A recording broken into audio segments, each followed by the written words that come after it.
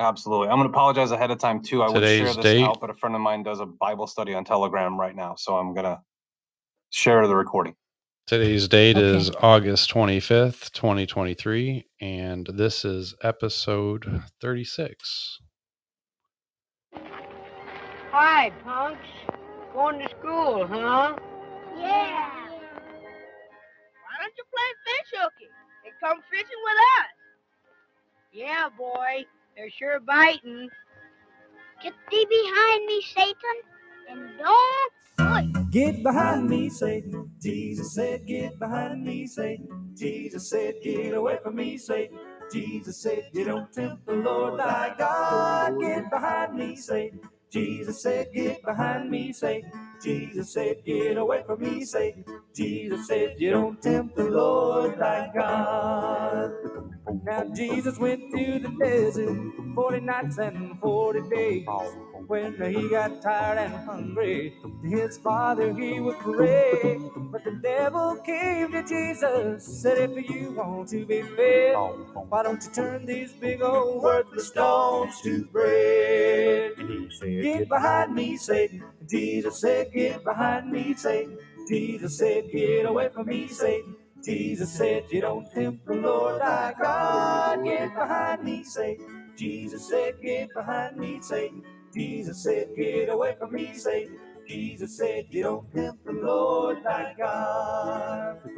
Then the devil he took Jesus to the temple up on top. And he said, if you are the Son of God, jump off of this roof and drop. For the scripture says that angels will slow you falling down. And they'll gently put your feet back on the ground.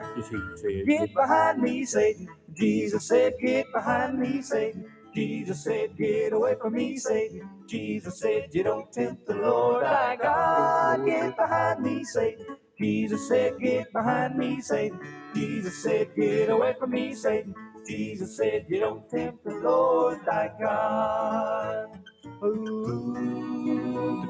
Then the devil he took Jesus to a mountaintop to show all the cities and the nations and the kingdoms here below. And the devil he told Jesus, you can have all that you see if you will just bow down and worship me.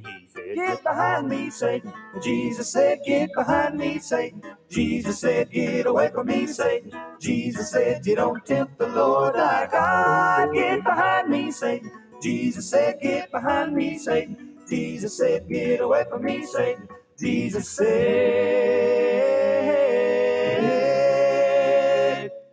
he said, don't tempt the Lord thy God.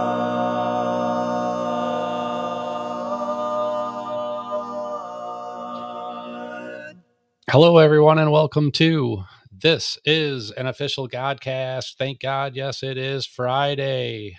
I'm your host. My name is Ron Johnston, and I am here with Flightworks Mary. Tonight, giving his testimony, our special guest, Eric Rice. Hey, Mary, how are you doing this week? I'm doing good. How are you doing? I'm doing fantastic. Tell me about the beans. What's going on?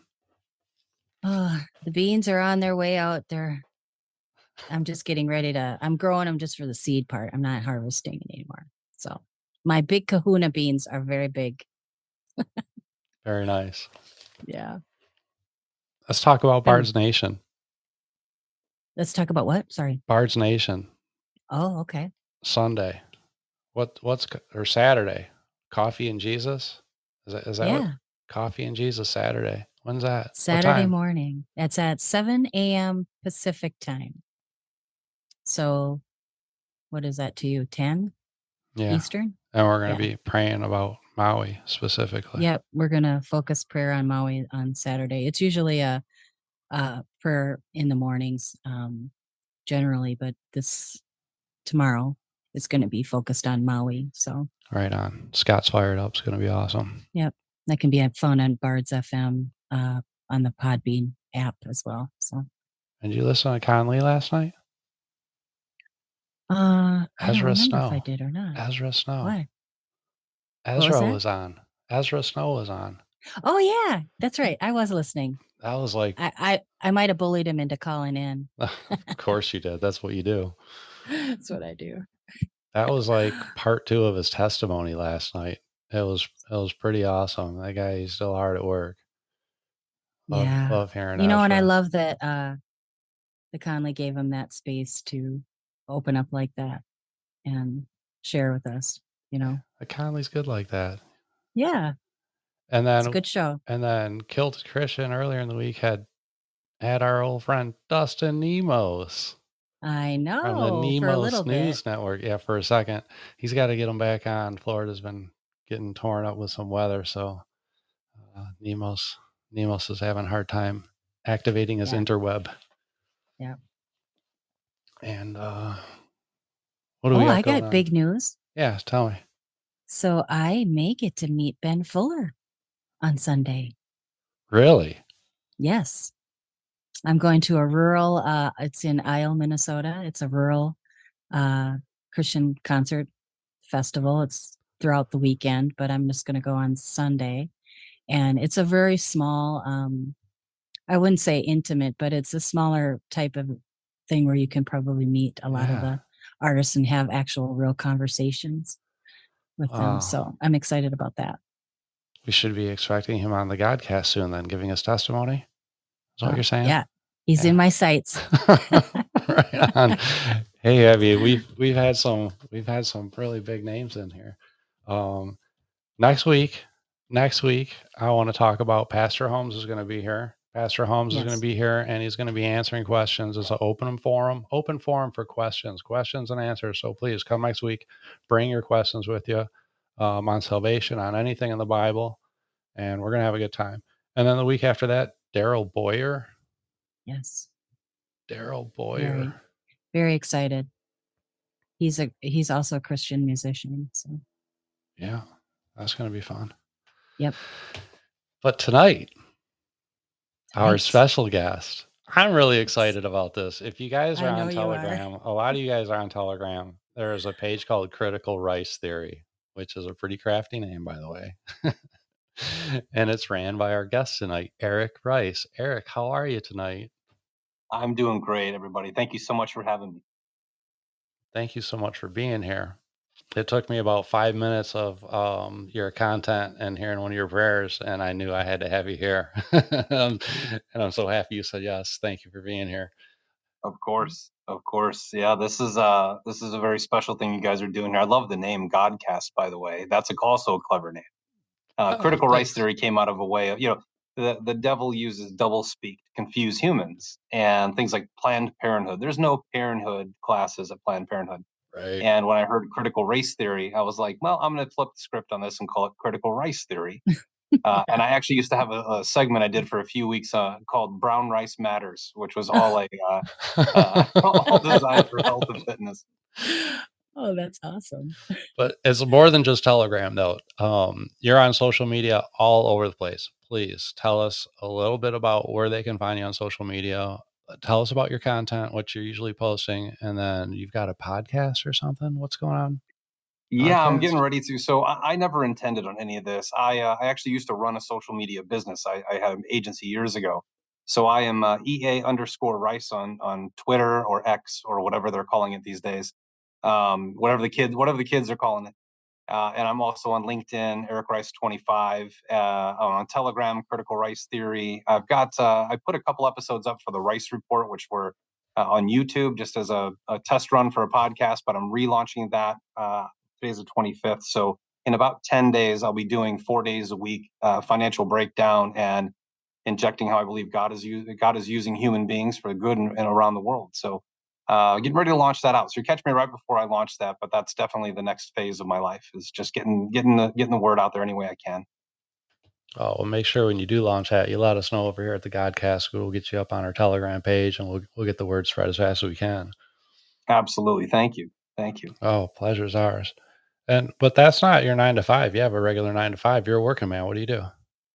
I am. I'm a growth officer at a mid-sized oil and gas company here in Texas. So I've been an entrepreneur for years, and I literally gave everything up in October of December, October through December. I actually transitioned myself out of my own public company, moved from Los Angeles to Texas, and just served for 16 months, just sharing content. I did a lot of training on things that you don't generally talk about, on air. But I started a lot of patriot groups. I actually, at one point in time, went to I went to the grocery store right by my house every day, 4 months consecutively every day, talking to people about why they should be getting their masks off. I would literally Awesome. go up to the folks that were wearing it. I never wore one. I got stuff thrown at me in Los Angeles and got called all kinds of names. I actually just posted this on Telegram. Somebody brought this up. But I used to go to the grocery store even. I just realized what was happening in the world. And I went to the grocery store for 4 hours a day for 4 months straight. And I would just look for the other people not wearing a mask, wait till they were passing people wearing masks, give them a high five and go, good for you. And then I just watch people take their masks off. And then I don't. months later, I started going up to people and saying, what's the point in hiding God's beauty? And at one point I had a lady that just stopped, took off her mask, and we wept together for a few minutes. I just typed this on a comment, so it's fresh in my mind. But those were very special times, very trying times. I literally gave up everything in my life. So I've been an entrepreneur forever, but now I'm a growth officer at a fairly large oil and gas company here. Awesome. Wow. Oil man from Texas, huh? No, I'm just a businessman from the Midwest. From the The Midwest, oil that's guys do the right. oil stuff. I just I help raise capital, manage investors, and make sure that we have funding in place for the company. That's kind of my role. Yeah.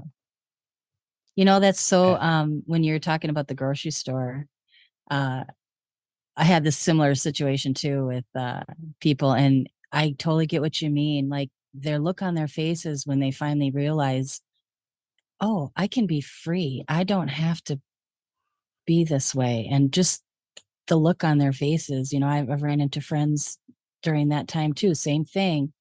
And they're like, well, you're not wearing one. I'm like, no, I'm not. And just the look of freedom. And so I can totally see what you mean about people, weeping in that case, because it's a big deal. So thank Yeah, you we for live in that. of course, yeah. I mean, I've done so many things here, just organizing local groups and just seeing this stuff. And the world was divided, really divided at that time. I see us coming together at this point, slowly but surely. The seams are being sewn back together. But at that point in time, it was either, you were a slave trapped behind a mask, or you were sovereign trying to express your freedom to people. And the idea of a mask and social distancing are all occult. Those are all occult teachings. Social distancing, don't let the heart get too close, cover God's creation with a mask. And when that really seeped into my soul, where I understood what was happening, and my wife thought I was going crazy. I mean, I was reading, like, at one point in time, I was reading a book a day for 7 months, just going, Creature from Jekyll Island, Hope of the Wicked, like these. I just couldn't put them down. God was just calling me to understand what was happening, and I still don't understand what's happening in the world. I admit that there's many people who don't, but I got a good idea as to. I don't really care. Man is confusing, right? Like, man is a very confusing creature, but understanding what's happening in the spirit world and in heaven and in hell, they're both fighting against each other right now. That was really what I wanted to get to the bottom of: is what was the root cause of all this chaos. And I Yeah. think I have a decent picture of it, but none of us will ever know until we go home. Yeah, exactly. Well, thank you for serving in this space. So It's honestly been the pleasure of my life. Difficult time, but it's been man, it changed my world. yeah, I just served myself for so long. It was, I ran out of all my resources at one point. God's blessed me and made me abundant again, but learning to serve other people is absolutely the purpose of life. yes, And when you're an entrepreneur and everything's about you, and you're constantly being on TV or raising money or in meetings, and people are like, oh, I'm just a guy normally in a hoodie, like, I'm just a guy in a hoodie. I am just another soul that God sent here for a purpose, trying to figure it out. That's all I yeah, am. That's all we all yeah, are. yeah. Still trying to figure it out. Right. Well, should we start with a little prayer? Please. Yes, let's get started. But before we do that, I just want to remind everyone that's listening here live in the chat, if you have any prayer requests, please tag Mary. We're going to pray for you at the end of the show as well. Yeah, Do you just want me put to that lead out off? in chat. I'm sorry? Should I lead prayer or should you? I lead it every day, so I usually do. please do. You know what Please though? do. I listen to you on Telegram all the time. I would love to have our listeners just get a little taste of what you bring every day though. Would you mind doing an opening prayer for us?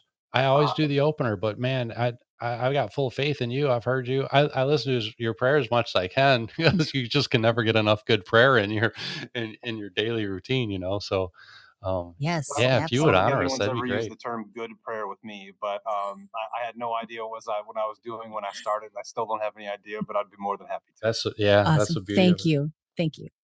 You all join us in closing your eyes and bowing your head. Heavenly Father, Lord, we come to you today, just our hearts just pouring out with gratitude, Lord. The people you've placed in our lives, the things that you've created for us, the positions you've put us in, the rooms that you've put us in, Lord, we're just grateful for everything that you've put in front of us. Lord, lead our conversation today. Fill our hearts with your light and allow us to speak as you in this moment. Allow us to share the truth, to bear our hearts, to allow other people to see what our faith means to us. Lord, continue to protect our families, to protect our children, to watch over our souls and deliver them from evil. Lord, walk with us as we journey through life. Lead this conversation together and allow us to be able to glorify you with everything that we say. It's in the mighty name of your Son, Jesus, that we pray. Amen. Amen. Thank you, Eric. Yeah, that was very much God-led. Thank you. Beautiful, my friend. What else do we have? I guess tonight we've got Conley, we've got Bards FM, Fishers of Men. Do we have Kilted Christian tonight?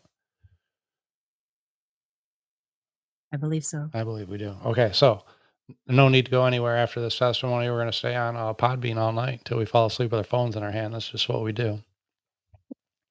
We got great podcasts and great Jesus, bringing Jesus all night long. Friday is a fun time, Eric, because there's a show that goes on at 8:00, and then another one that goes on at 9, and then we've got a 10:30 show, and then a midnight show. So Friday's really fun. You're going to be on till midnight? Well, we are the last show of Bards Nation. I would say, we've got a group of podcasters here, and this is, I would definitely consider us the last show. but well, we've got some, and they cover, this is stuff that you would probably really enjoy to listen to, actually, because it's all current events. It's everything that's going on, and it's all centered around God and his kingdom. And the blood of Christ, salvation, these are all things that we talk about on just about every podcast. And we do nothing but glorifying God from now until about 1 a.m. So I love it. It's a beautiful Where place people to go be. wrong. People get so caught up in the news and people, and what we're watching, in my opinion, because I watch everything. I mean, I pay attention to everything that's happening in every nook and cranny and corner around the world. And I use my lying eyes, right? What the world tells you, your eyes, that's Right. not accurate. This is the way it is. Yeah. I have personally, in our church, I have seen personally 500 baptisms in the last 2 years. Of those 500, it might even be more. That's just the number. I'm at least 500. This past weekend we had 70, and over half of them are over the age of 40, which is really rare. And I'm not a church person, so I haven't been like this my whole life, so I don't know. But I've been asking a lot of people: is this normal to see so many people getting baptized over the age of 40? I was one of them, and they said no. It's normally little kids or older people. And I said, why do you think that is? I know why that is, right? But I asked them, why do you think that is? And they're like, well, I think people are just finding God. And I go, why do you think that is? And they're like, because it's very easy to see the devil. And that is part of this process we're in. But we're seeing so many people that they're either finding God or they're falling into idolatry. Yeah. They're following a human. This person's going to save me. That person here, no one's going to save you but God. Period. Yeah. And, Exactly. and there's a time and there's an expiration date for all of us that was pre-written in heaven. And we were sent here with a mission. and we were sent here with a goal, and the purpose of our life is to figure out what it is and then do it. And if you're lucky enough to have that happen, if you're favored by God to be able to go, you know what, this is my purpose here and I'm going to serve it, you're maybe the most favored, fortunate person in the world, and it's not going to turn out the way that you thought it would. It's just not. I can tell you that watching my own journey, it's crazy.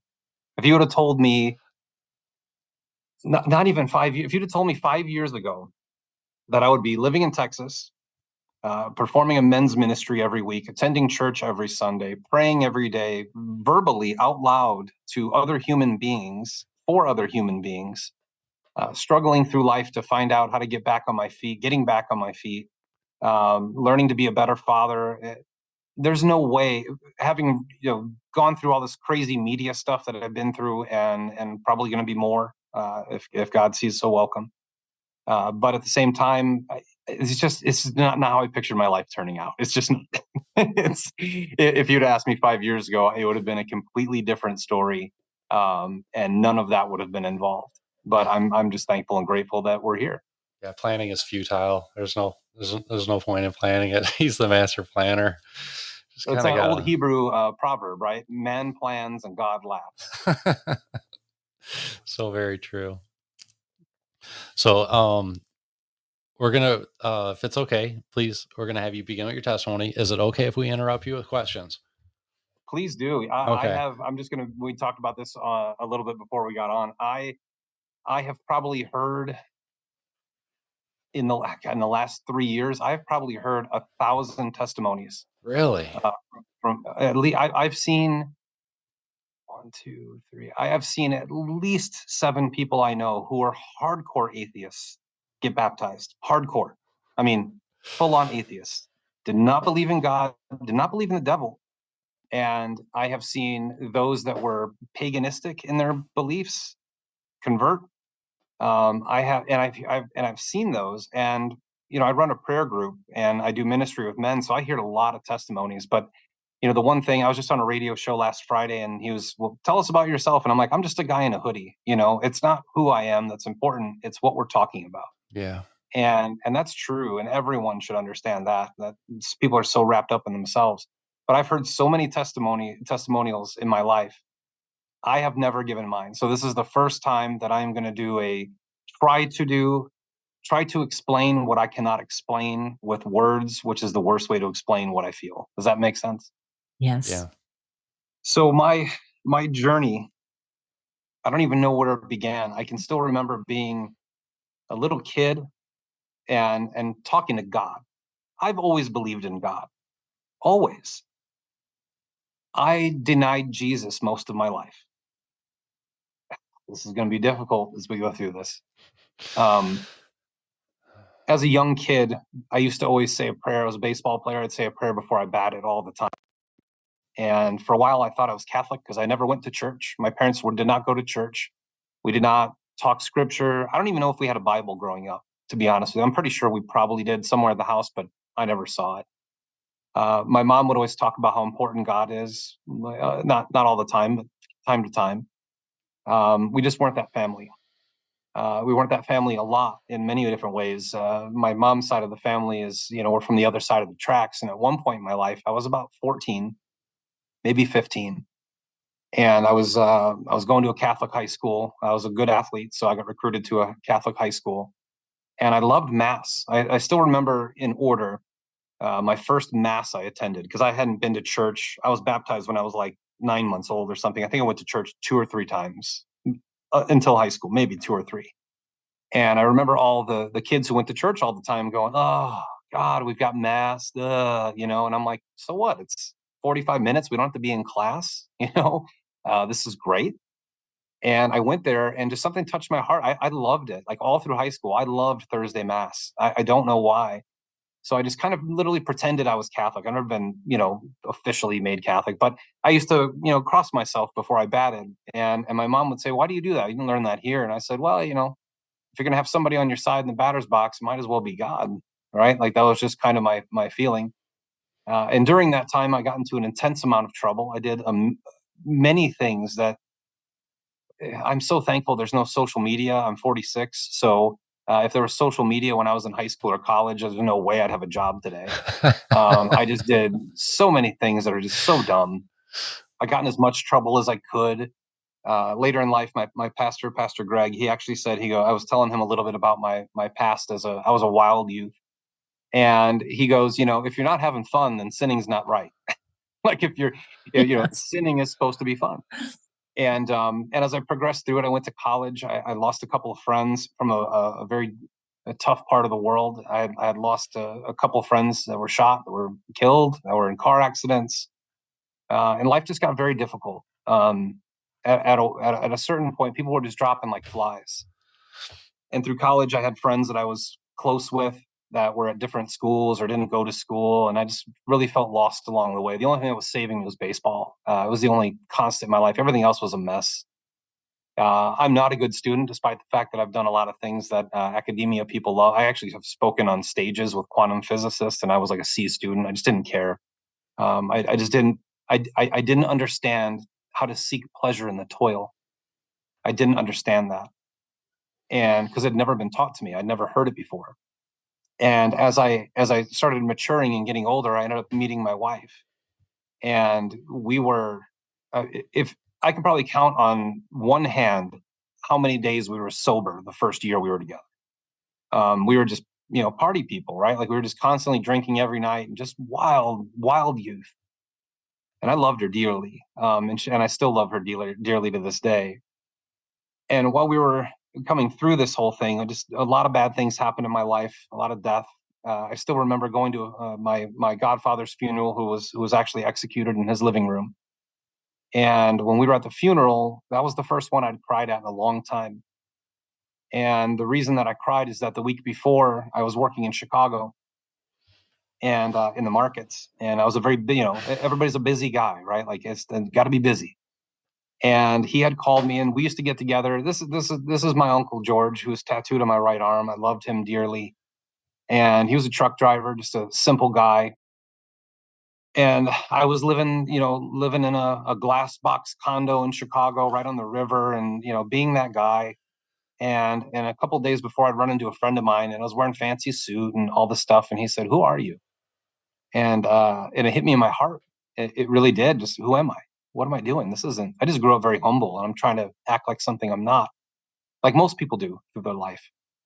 And he had called me the week before, and he said, "Hey, you want to get together and go to Old Country Buffet?" That's what we used to do. We just get together and go to some buffet, and we just chow down and have fun and just talk and BS. And I made up an excuse and I lied to him. And he was shot 4 days later. Sorry. It's okay.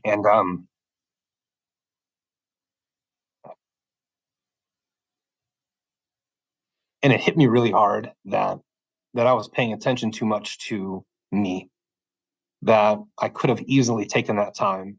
I could have easily spent that moment with him.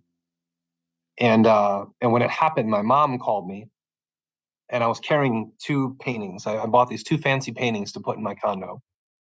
I was walking along LaSalle Street across the bridge, and my phone rang. So I stopped and picked up. It was my mom, who never called me at that time of day. She always knew that I was working. She told me he had died.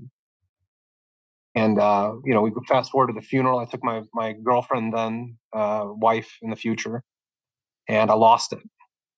I lost it at that funeral. And when we started talking later, she said, "I had never been to a funeral until I met you."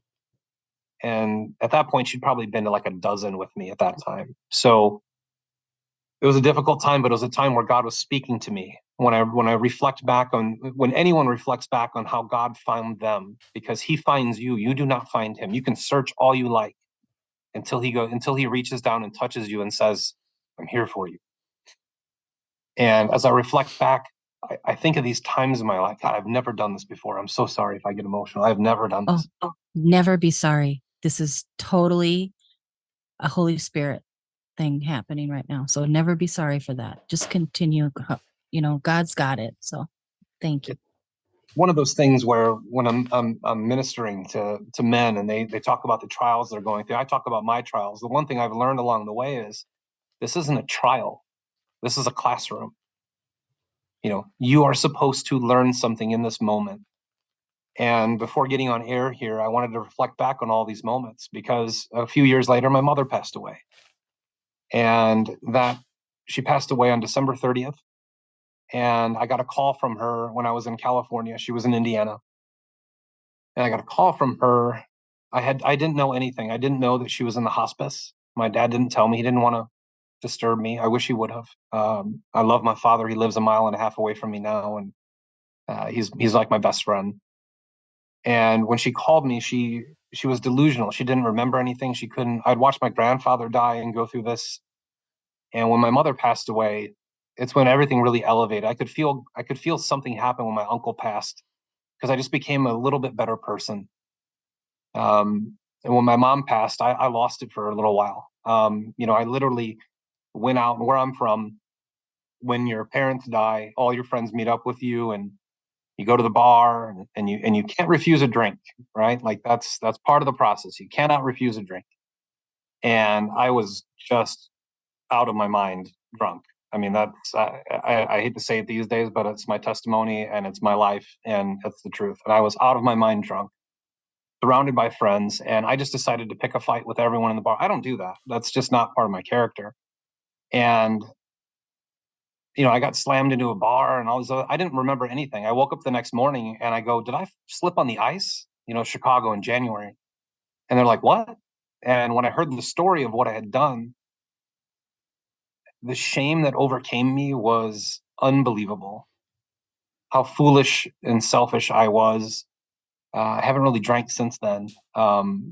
It's really, so I've completely eliminated that from my life. I mean, I drank on New Year's Eve, but it was one of those, that was God waking me up going, "Don't be a fool."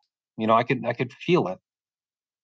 And then I started, then we moved to California, and very difficult situation to begin with. I had a lot of good businesses out there. I met a lot of people, and I never really connected with anyone. I was just missing this connection with anyone. I played poker for a year for a living, and my wife said, "You can either play poker or be married." It was a pretty easy decision. Yeah. And I was good at it. And I still love playing the game. But as I moved forward through time, I started looking at all of these moments. I had built a really good business at one point that a regulation change collapsed it in a heartbeat, and I lost everything, including friends everywhere. I was alone again. I had gone through all of these, build it up, people come along, things happen, then they're gone. And when I was in California, when my mother died, I was actually at an Arby's with my wife's family, and I felt so guilty for so long that I wasn't there when she passed, that I was enjoying myself, around Christmas time with my wife's family. It was just that year, we rotated years of which family we went to. And as I was dealing with the guilt and the shame, I was trying to do it with anger and rage. I was trying to, overachieve. I thought that achievement would get rid of it. I thought that fame would get rid of it.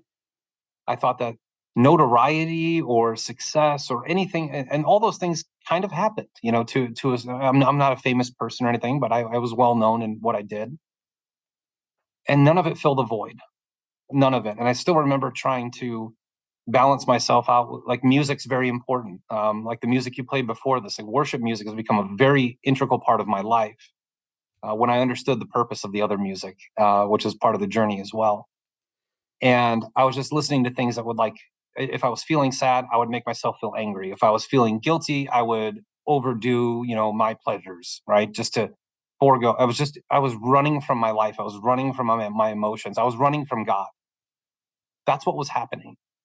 So when I had a chance to prepare for this and think through all these, and I could literally go on with a litany list for 1,000 years of all the mistakes that I've made, all the sins I've committed, all of the pain that I've created in my life, and all of the burdens that I've carried. And ironically, for someone who's a believer, years later, I had another company, and the first person, it was in quantum biology, which I didn't know anything about. I just knew this technology was amazing, and I wanted to take it, to the market.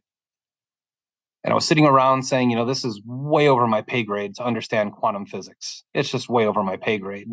So I actually hired a guy out of Australia who's a friend of mine, as an intuition coach. That's what he does. He helps you in his world. And it's funny because in the Christian world, they say, "Oh, that was paganistic." Maybe. It's your opinion. What he did was lead me to God. closer to God.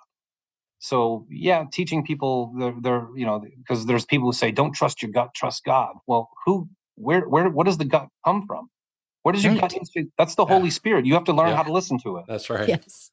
So I went through this literally every day. I went to him. He said, why do you want me? Why do you want to hire me? And I said, because I'm not prepared for what's to come. And I had no idea what I was talking about. I thought it was about the business.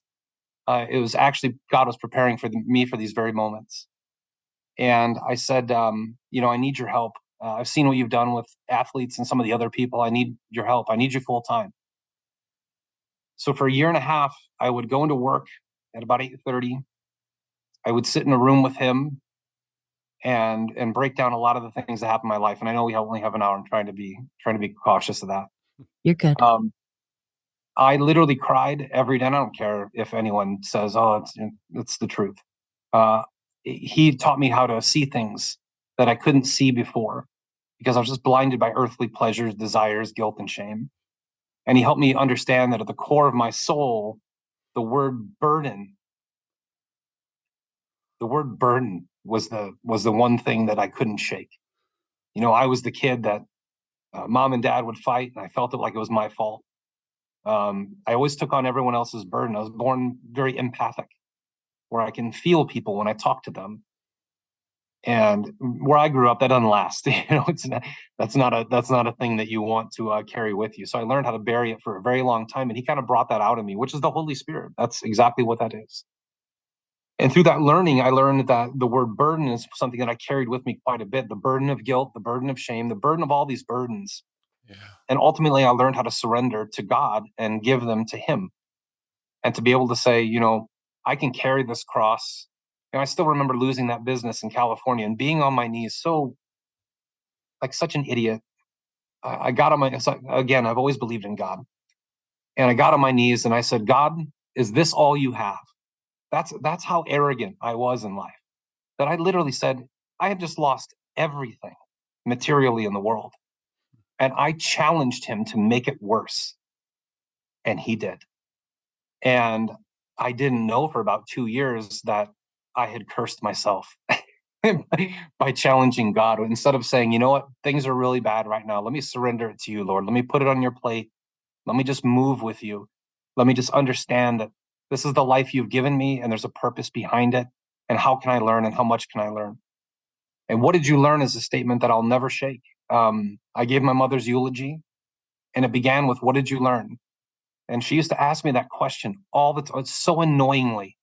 What did you learn? I would go to school. What did you learn? I would play baseball. What did you learn? I'd go 4 for 4. What did you learn? What do you mean? What did I learn? I was 4 for 4. What did you learn? Could you have done better? I would get in a fight with a kid. What did you learn? A kid would beat me up. What did you learn? And her eulogy was, what did you learn? I would ask people, what did you learn from her life? What did I learn from her life? What did I carry from her life?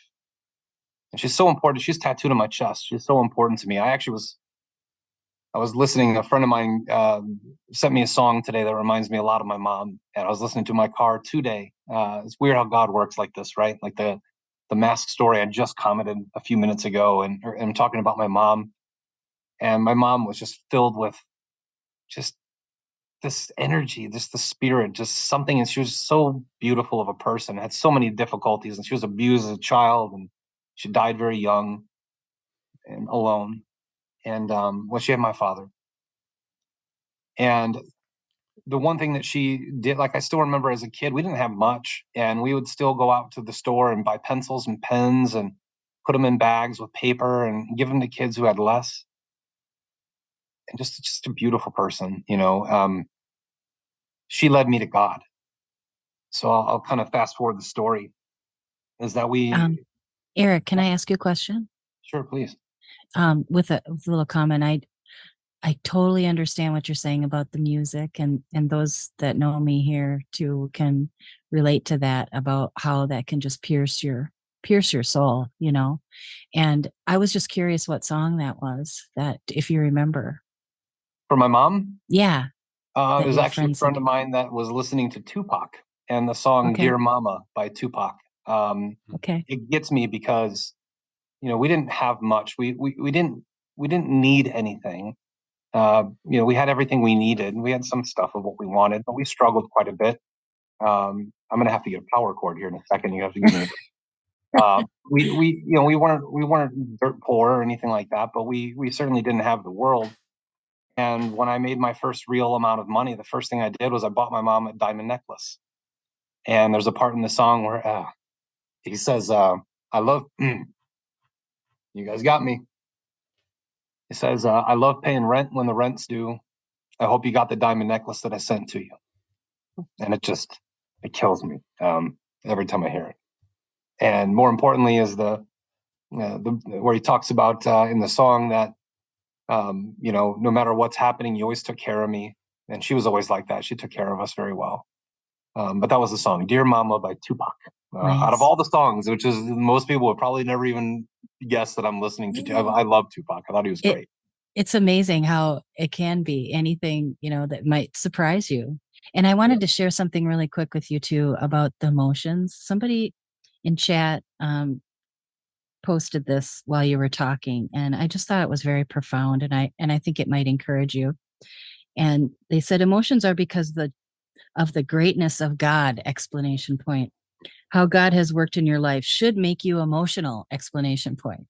Yes. And that's true, so I do that too, where it's, oh, I'm sorry, I'm crying, but it's like, yeah, we that's God's greatness that's at work in us, and that's evidence of it. So just continue, but thank you. I guess because I'm not a lifer, I'm still amazed that he knows who I am, and that he still cares about me. Jeez, thank you. That's whoever made that comment. Thank you. That definitely helped in the moment. I guess I'm just a Midwesterner man. I'm in my 40s. I grew up in a different generation where men don't show emotion. And I'm generally the strong, calm one that is helping other people. This is a very unusual circumstance for me to be on this side of the table. But yeah, going through the next few years, I'll save you some of the trials. I mean, I guess the easiest thing to say is to admit that was a tremendous sinner. I had a lot of fun doing it. I've always cared about other people, but I cared about myself more. I cared about my family more than anything, more than myself. I love my sister, love my dad, love my mother, still love my mother. She's still alive. She's just not here. And she's in a much better place. She's in a lot of pain. And as we kind of approach this time where I'm dealing with an intuition coach, and he's literally, one of the things was, because I called myself spiritual back then, right? Like that was what the word everyone used. Yeah. But I always believed in God. And he used to say, every time we meditate, every time you pray, or, for you, it looks like prayer. And he says, you always bow your head. You always put your hands on your knees. And you always bow your head. And he even said, who's not a believer, he goes, God is watching you. He sees you. And I'm like, I don't even know if I believe in that. This is like 2017, 2018. And I still remember a time where he said, one of the things we were working through is, why haven't I been more successful? I was kind of the lead in. And he said, the one thing you do, he asked me this is a really interesting question. It's a learning lesson for everyone. You can take it from whatever source you want. But he goes, when was the last time you found money? And I go, huh? What do you mean? When's the last time I found money?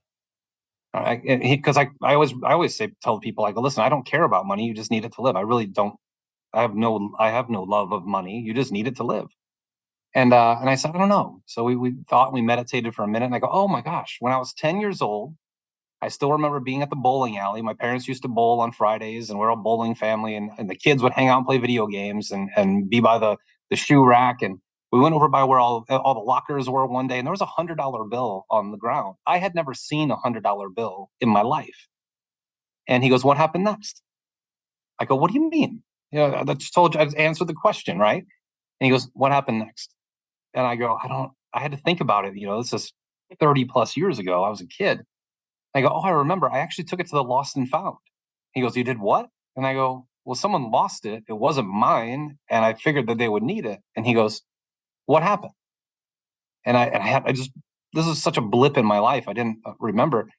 And I go, well, I tried to give it to the guy at the lost and found. And he, like 4 or 5 times, he said, are you sure? Are you sure you want? I go, sir, this is not mine. And I know someone's missing. I've never even seen a bill this big. someone's definitely, I'm at a bowling alley, right? Like everybody here is pretty blue collar. Like this is $100. Like, so I ended up giving to him. He laughed at me. I didn't know. I remember him laughing at me.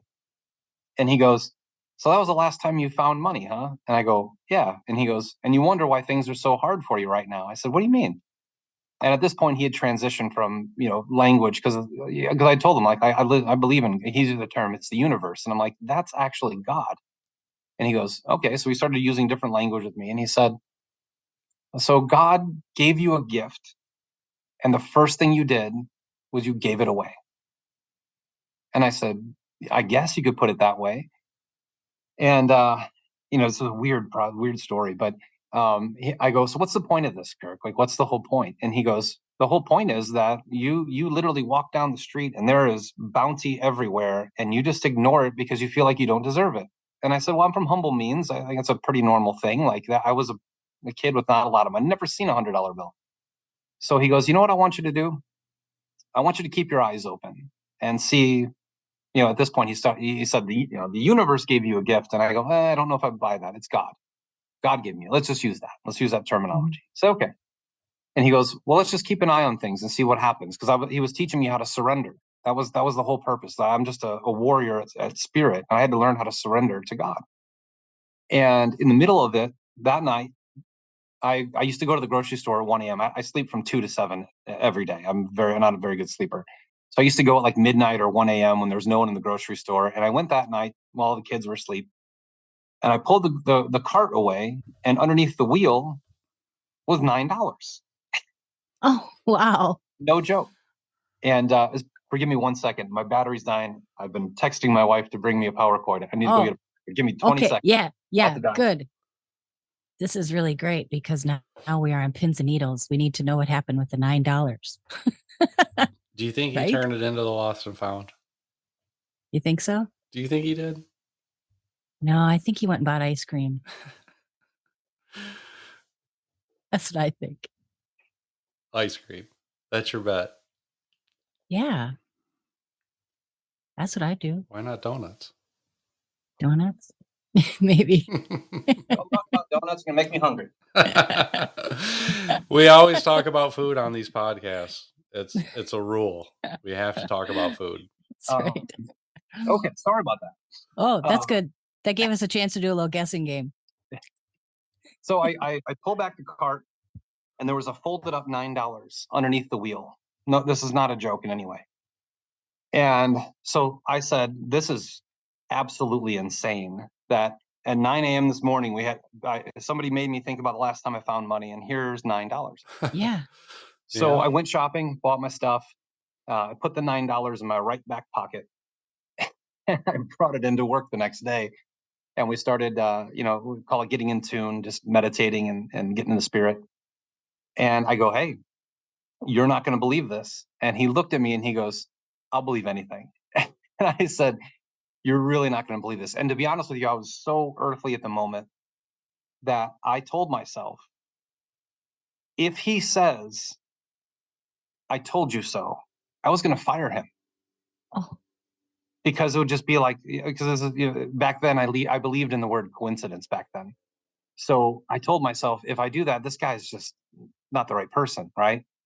So I go, you're not going to believe this, but look, I found $9 at the grocery store underneath the wheel of my cart.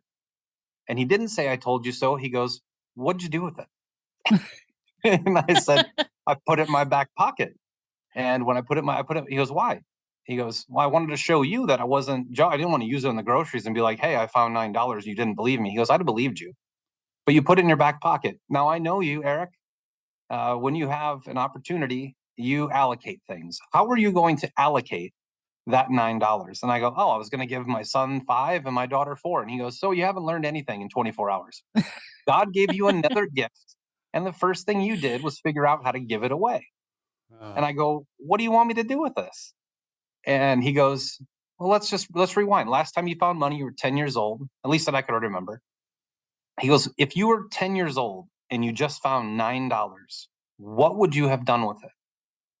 And without hesitating, I said, I would have bought as many boxes of Nerds as I can, because I loved Nerds when I was a kid. I love Nerds. Yeah. And I'm kind of a nerd. And he goes, well, then that's what you need to do with it.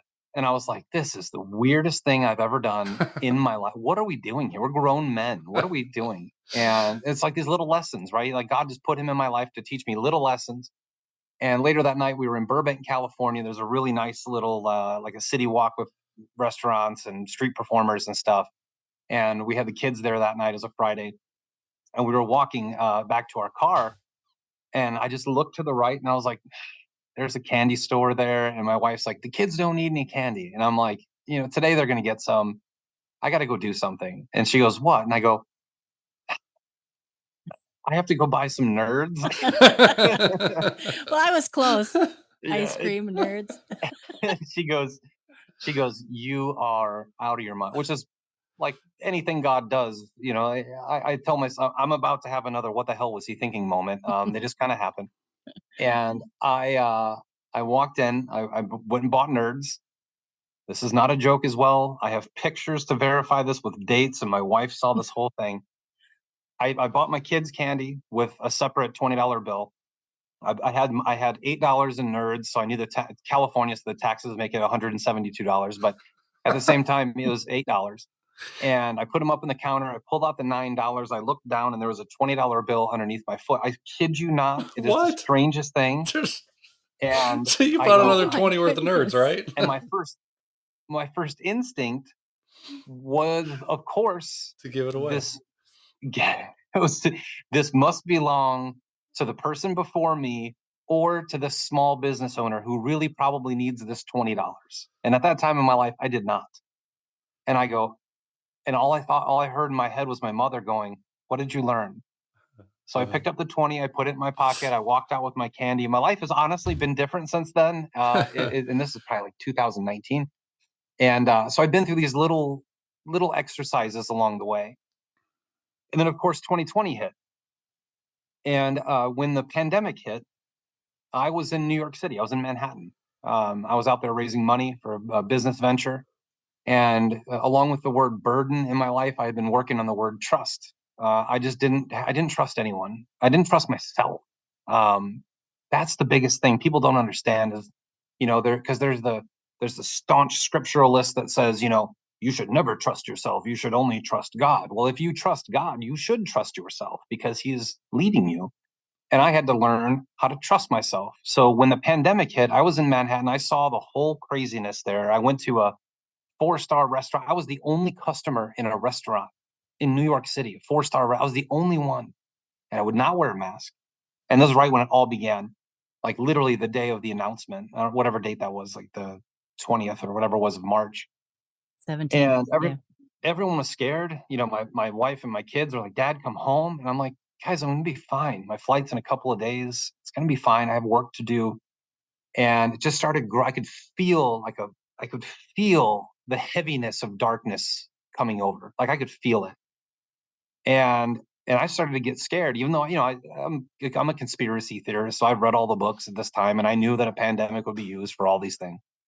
And not that it made me any more comforted, to be honest with you. It was scary. I don't care if anyone tells you that they weren't shaken by that event, they're lying. And that's the truth. And I was sitting there and I was like, you know what? I had a little Asian lady came up to me and offered me a mask. You want to? I go, no, I don't need a mask. I'll be fine. There's like 40 people on Madison Avenue. I've been in Madison Avenue a million times. There's usually like 40,000 people. It was that part was scaring me. It was like The Walking Dead. It was just nothing in New York. Right. And I just looked back and I was like, you know what? I think this is where I need to trust myself and I need to trust the way I'm being led. And I was not a believer at this time. And so I literally was standing in front of a tattoo parlor. And the first thing I did was I turned around. I went to the tattoo parlor. It was open. Everything else was closed. And I said, is there anyone in here? And, just literally, hey, is there anyone in here? And it was one guy. He was closing up shop. And I go, hey, I'd like to get a tattoo. And he's like, are you serious?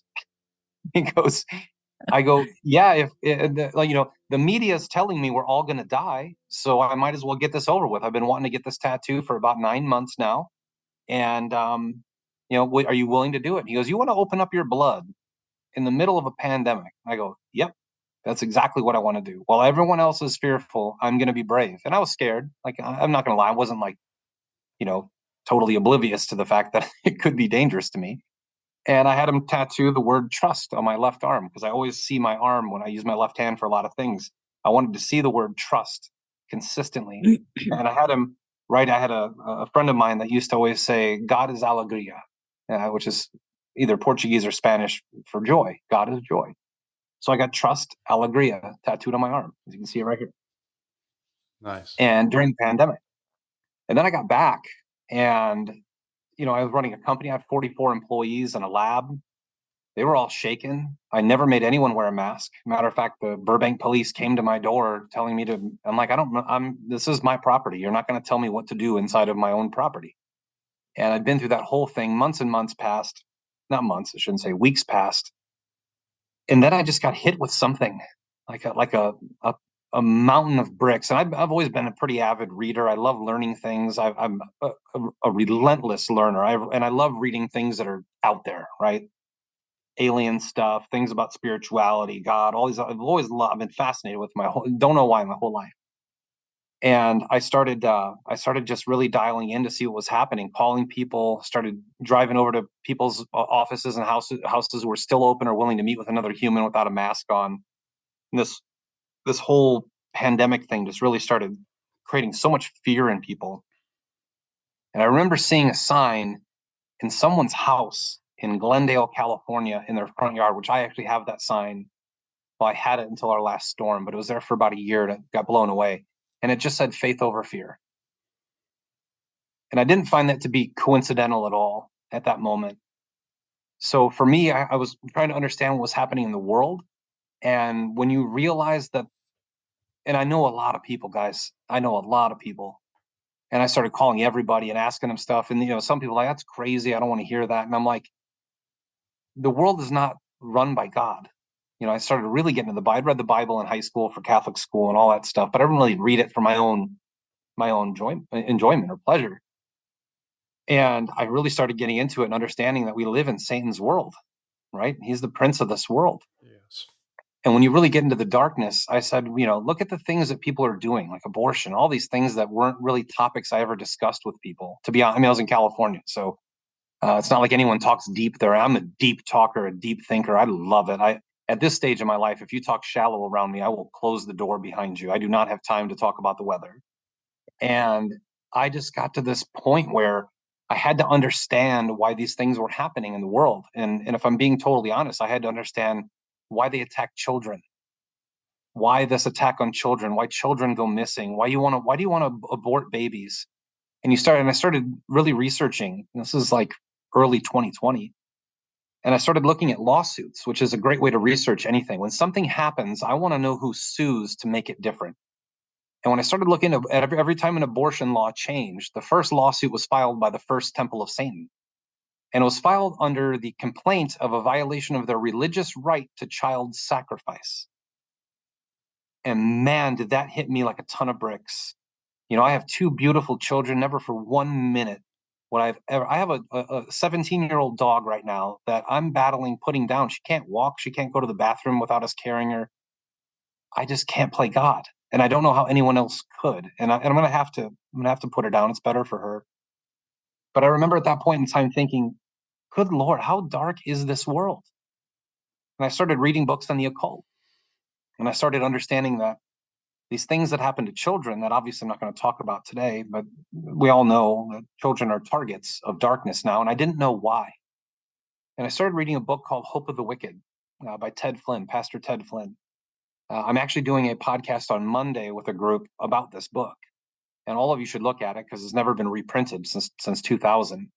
Really good breakdown of Marxism. And in the middle of the Marxism, it talks about the darkness of the occult and how the occult actually like Marxism is Satanism. It is the same thing. Yeah. What's the name of the book again? Hope of the Wicked. Okay, I'll put It's that. only available used and on Amazon. So I'm probably personally responsible for about 200 copies being sold. When I ordered my copy, there was only 2 available. So I never reprinted it or made it audio. Interesting guy too, Ted Flynn, great guy. So as I'm reading this book, I started to understand that he put in, actually don't remember if it was his book or not, but one of the books I read on the occult, I noticed two things. Number one, that the purpose of the occult was to steal innocence. And no one's more innocent than a child. And I started putting these things together and saying, that's why they're doing it. They're actually feeding the darkness, which gives them earthly power. And then I started tying it together and I said, why the innocent? What's innocent is so important? And of course, in the Bible, it states that only those who are as innocent as a child shall enter my kingdom. And then I started looking at the world. I'm sorry, I get a little choked up with this because I have kids. And I started looking at the world and I'm like, from the moment we open our eyes to the moment we go to sleep, and sometimes while we're sleeping, the world is just trying to steal our innocence. Yeah. I used to give workshops on imagination. I used to say, like, and ironically, for 15 years, I've been talking about information overload, which is a huge problem in the world. But I used to give these workshops on information overload and imagination, how the imagination is a gift from God and it keeps you young, and the world is designed to steal it, right? Like, we don't sit in the woods and imagine things anymore. We watch a TV that tells us the way things are. And I started seeing this really clearly. And then I started reading more books about the occult and their practices. And the thing I noticed in there, guys, was so incredible. The occult don't curse God in their doctrine. They curse Jesus. They curse the name of Jesus, who I didn't believe in because I know all the stories of the 17 other people throughout history, or 22 of them that were born of a virgin that died at 33 and all these things. And and I don't even know if those are real, right?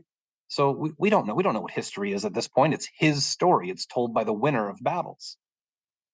So as I was reading through this, it really hit me, and it just like a ton of bricks, like, wow, they hate Jesus and demons run. They don't run. You can say God commands you to leave. That won't work. Jesus commands you to leave will eliminate the Yes. demon. Yes. Now, mind you, I'd been to church with my wife. Maybe she's. I thought I was a Catholic, and she went to church with her family sometimes. So we tried to go to church a few times as married people, and it's my testimony. I'm going to tell the truth. So for much of my life, I used to get angry at church when I would go there. I got angry because the churches we went to weren't good ones. They literally hit you up for money. The first thing they said was, "Hey, the donation box is." I'm like, maybe hello, maybe Yeah.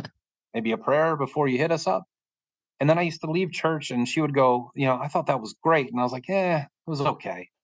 And she'd go, why is that? And I go, well, the whole thing was about Jesus, the whole sermon. Why are all of you people praying to the vice president? Yeah. I used to say that. Like I used to say that and believe it. And it was out loud. It wasn't like I hid it from anyone. I said that.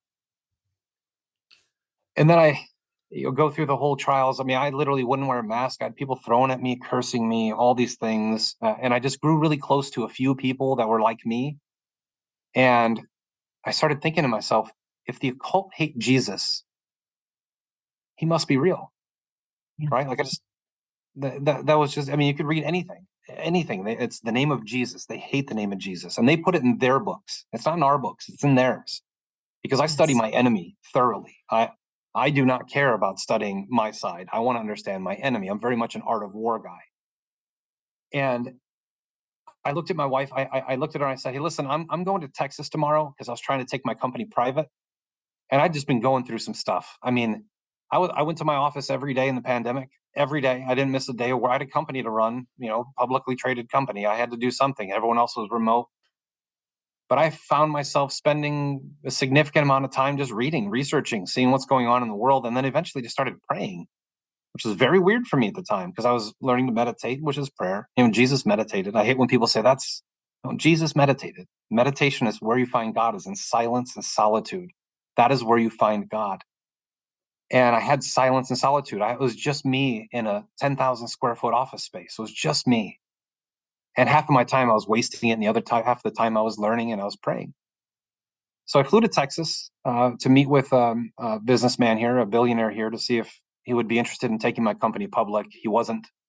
He offered me a job, which I took at a genomics lab, where I found out in a couple of months that they were literally using genomics to sell to the Chinese, which I immediately quit. Mm. But when I landed on my plane in Dallas, I had never been to Dallas, which is where I live now, but I'd never been here. And clear as day, something in my head said, "You're home," right when I got off the plane. So I went to these meetings for 2 days. It didn't work out. I did something I don't do. I lied to my wife. I called her and I said, "Hey, it didn't work out. I'm going to meet with a couple other people." But what I was really doing was driving around neighborhoods, and I was watching kids playing football. The last thing my kid did outside, he had to wear a mask at a baseball game. And I was in Los Angeles, and literally a guy got stabbed at that field, and squad cars crashed in. So it was just a blessing to see these kids out playing football, riding their bikes, going to school, none of them wearing masks. And I just kept hearing that. "You're home. You're home." I'm not home. I'm in Dallas. I live in Burbank, California. So I started putting together a PowerPoint presentation on my computer on the plane as I flew back, and I was wrapping it up the day I got back, and I waited for the kids to go to bed, and I was going to go into the living room and say, "Babe, we need to move to Texas, and here's why." And before I even walked into the room, she turned her head and she goes, "Babe, I think we should move to Texas." No way. Oh, wow. Sure. I mean, like Wow. so crazy. So I said, "Okay." My whole life, I mean, I can pack up and move anytime. I've always been at peace with that. I went to 7 colleges, so I'm pretty used to moving. And we literally got on a plane a week later. We flew out to Texas. Everyone is in the thick of the pandemic. Everyone's scared, and the kids weren't. The parents were always. So we're staying at this hotel, and everyone in this hotel, every single person in this hotel, I'm not kidding you, was looking for a house here from Seattle. From anyone who lives in Texas will tell you. But if you are listening to this in Texas, you're getting the best of the best. You're not getting the liberals that want what they're getting. You're getting the people who want to escape that. And I think we've all made a very good impact in our community. But we're in this hotel, and there was a restaurant open that didn't make you wear a mask. So everyone went to the hotel downstairs. At one point, every table was full of couples. There was no kids, just couples. So I'm a pretty friendly person. So I eventually just said, "Hey, are all of you looking for houses?" Because we've been looking for houses. We find one, and within 3 hours, we were outbid, and it was amazing how fast homes were moving. And I go, "Just show of hands, who's looking for a house?" The whole place raised their hands. So we started Wow. talking to everyone, and we started hearing people from Seattle and all these other things. And I was just like, out of nowhere, I said to my wife, I was like, "Why don't we just say a prayer that we find a house?" We've never prayed together. We didn't go to church. We went to church like 4 times, and every time I said the same thing. "Well, I don't understand why you pray to the vice president." I said it so many times, so regretfully, but it's the truth. And we said a prayer, and the next day, there's a neighborhood that we now live in that the real estate agent said, "I'm not even going to take you there. There's no houses for sale. No one's selling houses." And I said, "Well, we'll just go on our own. We'll see what happens." There was one house for sale. It's the house I live in now. I'll ruin the story. And we knocked on the door. And before this, I was in California, and my intuition coach, he just kept saying, "You're a very strange guy," And I said, "I thank you. I appreciate that." And he goes, I go, "Why do you say that now? After all this time?" He goes, "Because I can't figure out what you want materially. When I work with business people, I can usually say, let's visualize this home that you want, or this car, or what." I'm like, "I don't care about any of that stuff. Honestly, I really never have, and probably never will." And so I said, "Well, I'd love to have a bigger house for my family. Not for me. I could live in a cardboard box, but for my family, I'd love for them to have a nice home." So we did this visualization exercise of a home that had a wraparound staircase and steeple ceilings like a church. Well, I knocked on the door of this house in Texas, and it had a wraparound staircase right when you walk in, and 22-foot steeple ceilings. And it cost about as much as a living room and a bathroom in California. It was so cheap. And I just looked at them and I said, "How much are you asking for this house?" They told me, and I said, "You got it." And we ended up closing on the house a couple of weeks later. We had no problems with the loan or anything. It was amazing how smooth and simple it was. And then we had to pack up and leave. So as we were getting ready to leave California, I really started getting deep into prayer and really reading the Bible quite a bit. I read the book of Enoch at that point. I was just, I was, God was leading. This is like 2020. God was going,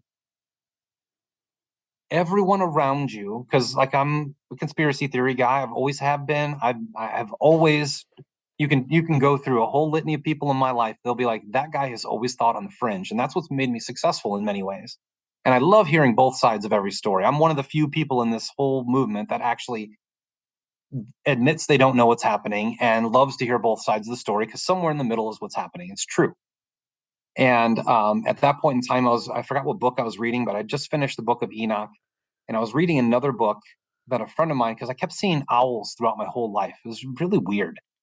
And like everywhere I moved, I was in San Diego, and I bought my puppy, who's about ready to leave us here, when she was a puppy 17 years ago.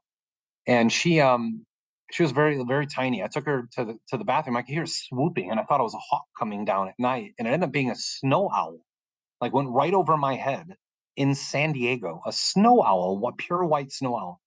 When I was in Burbank, there was a huge owl that was sitting on the power line while I was sitting on my back porch. And I literally just made eye contact with it for whatever. So I was reading some book about owl encounters and what they mean. It was some really goofy. And and then I started hearing hooing, which makes no sense, because an owl, I live 2 miles from an airport. Owls do not go near airports because they have really good hearing, and the frequencies mess with their hearing, so they don't go near them. So I went outside, and there's an owl up on the lamppost. That's really weird. And then, of course, owl is whatever you want it to be. I think, there's people say, oh, that's the occult hunting you, or that's this. Everyone's on edge about things. And an owl was made by God. Let's just get that out there. Like, all creatures on this earth, the devil cannot create. All creatures were God. So I go, that's really weird. I took a picture of it. I could verify all this. I took a picture of it. It was about 3 a.m, 2 a.m. I go back in. I keep reading. I hear 2 owls hooing. I go outside, and there's 2 of them, and then a third one on my roof. This is hours before I left California. So I leave California. I'm telling my family, like, this is the weirdest thing I've ever encountered. We get to our home. We have no furniture. We have nothing. The truck won't be here for a week. We literally have blow up mattresses and like 4 days worth of clothes. So we're sleeping in our media room on the floor, and on my eyes, I hear hooing. And I go outside, and there's an owl perched right up on my roof in my backyard. Oh boy. What is going on? 2 weeks later, school begins. My kids haven't been in-person school in a long time, so they're really nervous. And we're driving to school, and my daughter's nervous going to grade school. My son's going to middle school at the time. And my daughter goes, Dad, look. And first of all, they were kind of amazed, because we come from LA, and there's like farms here and stuff. And they had the hay rolled up. And on top of one of the rolled up hay bales, there was a big barn owl with his wings perching at 7:30 in the morning, just waving his wings at us on the way to school. And I told my kids, I don't hide my weirdness from them. The things that happen, these spiritual things that are just unexplainable. I don't know. I still to this day do not know what it means. I don't even know why I'm telling the story, but it's part of the story. And along the way, I just started thinking, like, what in the world is going on here? So, I don't know what that means. I always throw that out there with people, like, what does that mean? Have you encountered this before? And the little guy who that day has been here probably every couple of months since then, and just feels like God's checking in on me. Other people say they're downloading wisdom to you and all kinds of crazies. I don't know. There's just owls, and it was something God did. And because I still remember, like, Clash of the Titans, didn't he have a mechanical owl that led his way, or one of those movies? Yep. Yep. And I just kind of, I talked to one guy who's a big believer, and he goes, it's just God telling you're in the right spot, Eric. It's pretty simple. And I go, oh, okay, I'll take that one. That's, I'm an Occam's razor guy. The simplest answer is usually the best. And I don't even know how I got into the owl story. But as we moved here, I said, let's look for a church, because while I was in California, I was getting real spiritual. I had been to a very spiritual night one night, all night. And as I drove home, I stopped in the weeping booth in a Catholic church, just randomly on the way home. And I lost it. I just started crying, just weeping for a long time. And the priest came. It was weird, because I was trying to learn how to surrender. And it was actually a Filipino Catholic church. So I didn't understand what they were saying. But I could see the priest constantly putting his hands out and then lifting them up above his head. And then there was a translation book there, and there was a little thing you could push. And I just actually went outside, and I said, what is he doing with his hands? And she said, what he's saying in Tagalog is that when things are going wrong in your life, you need to to huddle them together and to surrender them to God. So I just went through a whole long night learning how to surrender. And here I walk into a church teaching me to surrender. And my eyes were just opening. I could just feel God just like peeling scales and lifting weight. And I went home to my kids and I go, we need to go to church. And that was literally the moment they closed them down. So no more churches will be open in Los Angeles. They're closed. You could go get beer, you could go to a strip club, but you could not go to church. That was right before I flew to Texas. And that's why I was like, hey, we need to leave here. And I wasn't a church person. I wasn't even a Bible person at the time. So we get out here and we're looking for a church. And I go, my wife, I'm a good husband. You know, we get furniture, I just pay for it. I don't have an opinion. I just let her do it. And, you know, like when anything happens, I just, you know, happy wife, happy life. And I just said, hey, listen, we need a church. And I think the one right by our house, I drove by it today and it just feels right to me. And she goes, no, it's not. And people don't go, they go to this one, they go that. I go, let's go try it. So we walked into one church, Gateway Church out here. People were wearing masks. They asked me to wear a mask. I politely declined 1,000 times. I would not wear it. I understood that is an occult practice. I told them it's an occult practice, and this is supposed to be a house of God, so I will not be wearing one of these. And then they had every other seat had a garbage bag, and there was a big TV screen. And I go, where's the pastor? And then this video screen came on of a pastor broadcasting herself into the church from 40 miles away. And I just looked at my wife. I go, we got to go. But I'm not going to leave the house of God right now. We're going to finish this sermon. We're never coming back. We had that same example in like 3 different churches. And she was getting ready to, you know, hang it up. And I said, nope, we're going to Rock Creek, which is right by my house. And we walked in. They didn't say anything about a mask. There was about 80 people in there. I wanted a small church. I'm not interested in the mega churches. I don't actually believe that they teach God's word effectively. I am a 2 or more. I'm just getting ready to launch 2 or more studios and do my podcast through be my own man. And it's all about 2 or more. Churches everywhere. We're in church right now. That's right. All of us. Yep. We are in church. We are talking about God. We are the church. We are the church. Yes. And people forget that we're a royal priesthood, that we're commanded to speak eloquently and to speak life into people while the whole world speaks death into others. And we walked in there, and Pastor Greg, who's become a really good friend of mine, he was giving a sermon. He talked about Michael Jordan, and I won a contest. I'm from Chicago, so I won a contest when I was in 8th grade to be a ball boy for the Bulls. And my son loved Michael Jordan because I love Michael Jordan. And I'm like, wow, this church is talking about Michael Jordan. They don't care where you sit. They don't want you to wear a mask. And we went a couple times, just fell in love. And, you know, that church that had 80 people there, we now have 4,600. It has just grown because it's biblical only. I told my wife it better be a biblical church. I want no religion. In fact, the word religion itself means re-legion, and legions are demons. You know, there's so many things happening. Like demons refer to themselves as they, them. Has anyone ever really thought about that? Right? Like there's a great book called Return of the Gods by Jonathan Cahn. I think everyone should read. And it's fascinating. So we start going to this church, and this is early 2021. And maybe the 5th or 6th sermon we went to, we were sitting there, and Pastor Brad, who's the senior pastor, he started the church years ago in a chiropractic office. And I told him, I want a cowboy church. I want just people praising God. I don't want any other nonsense. And I go to a cowboy church sometimes. Hallelujah. That is where God is found. It is. I've been to a couple. They're amazing, but I still go to mine because I love it.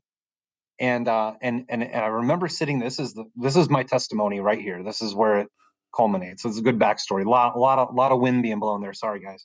No, it's fascinating. But I'm sitting there in the same seat I sit in today. You know, in class, I sat in the back of the room, and in church, I sit in the very front row. And everyone knows where my seat is, where my family's seat is, where Brenda's seat is. We all sit together every Sunday. And I didn't know those people at the time, but Brad was giving a sermon. I'd never met him in my life. He pointed at me, which he wasn't pointing at me. I don't want to be arrogant and say that. He was pointing directly in my direction. He was giving a sermon. So he was preaching. And he said, Jesus changed everything. And he kept saying it, Jesus changed everything. And the third time he said it, it felt like a lightning bolt hit me in the chest. I started to cry like a baby. I had to leave. I went into the bathroom. Unfortunately for me, the bathroom has speakers. And he said, Jesus changed everything about 5 different times, because our church has a very simple model. We help people meet and follow Jesus. Amen. And that's what I was looking for.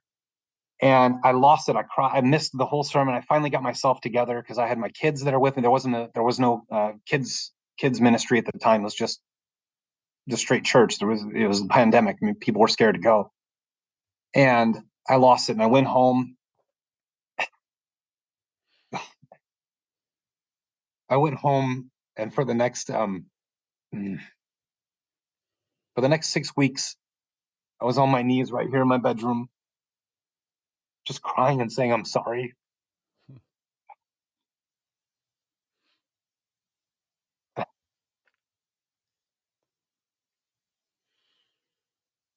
Just apologizing and saying, I'm so sorry.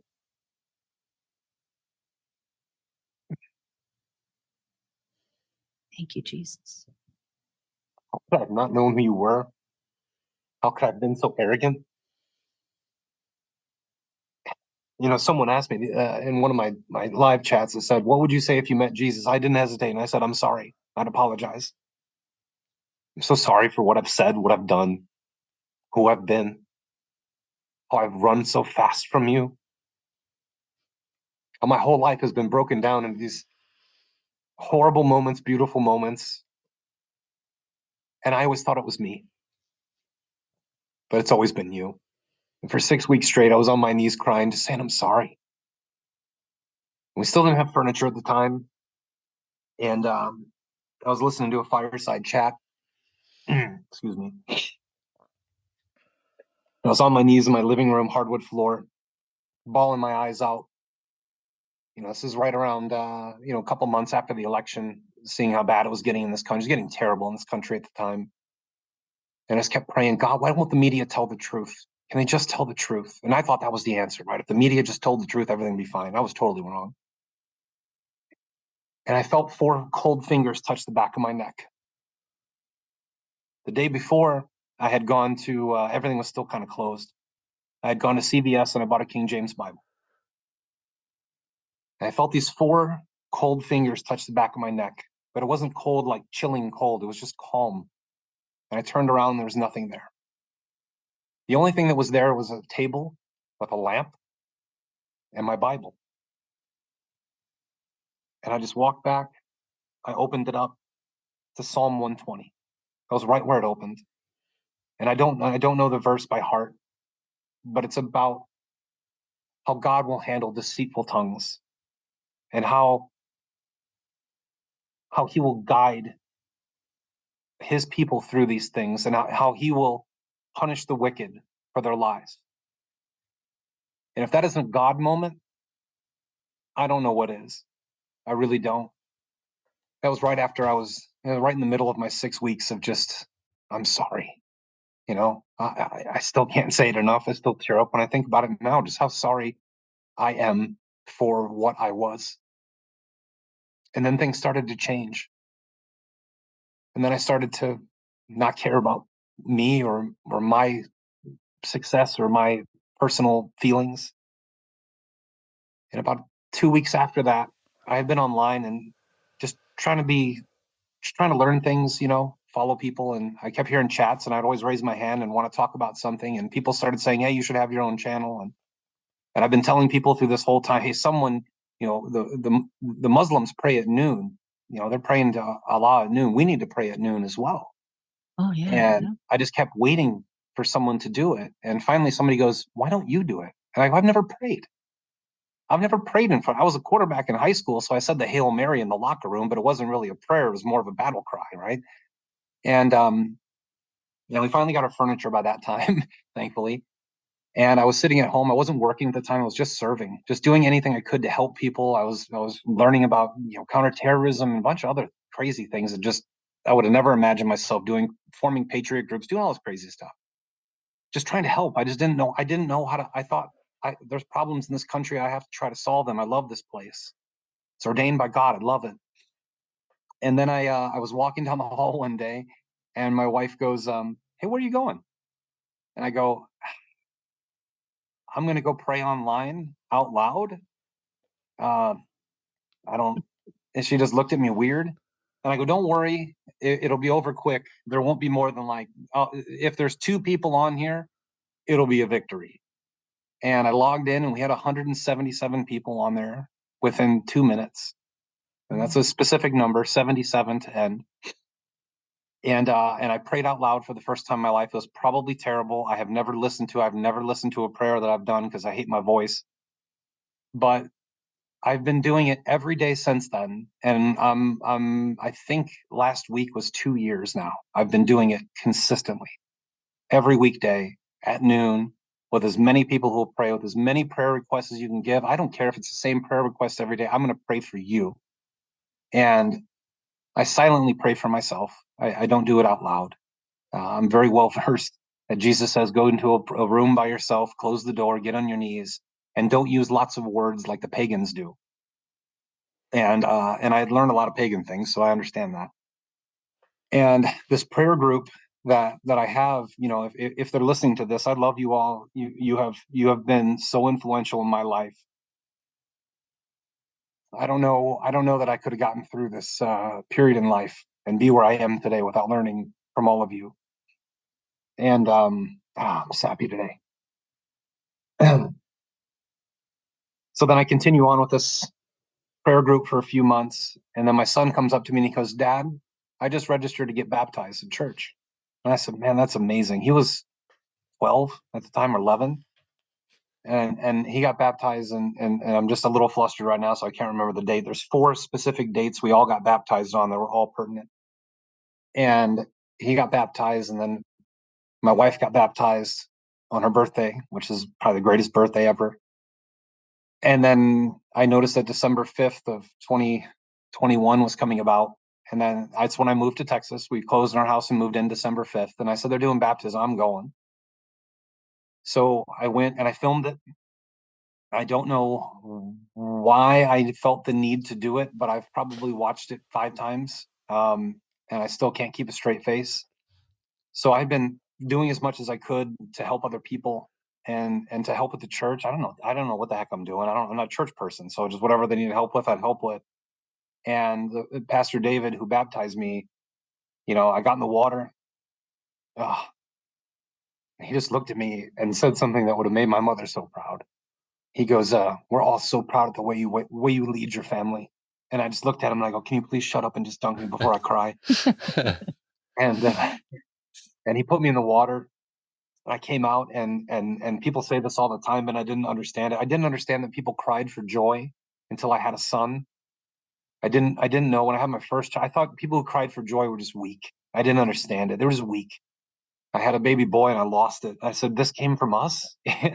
Like God gave us this child. And when I got out of the water, I just felt so light. Like so many burdens had been lifted from me. And I've been going through, if you talk about God online or you try to be kind to other people online attack you. That's what happens. I was going through a lot of these things, and I don't care about them. You can attack all you want.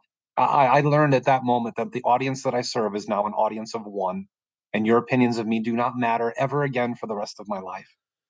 But it was such a beautiful moment.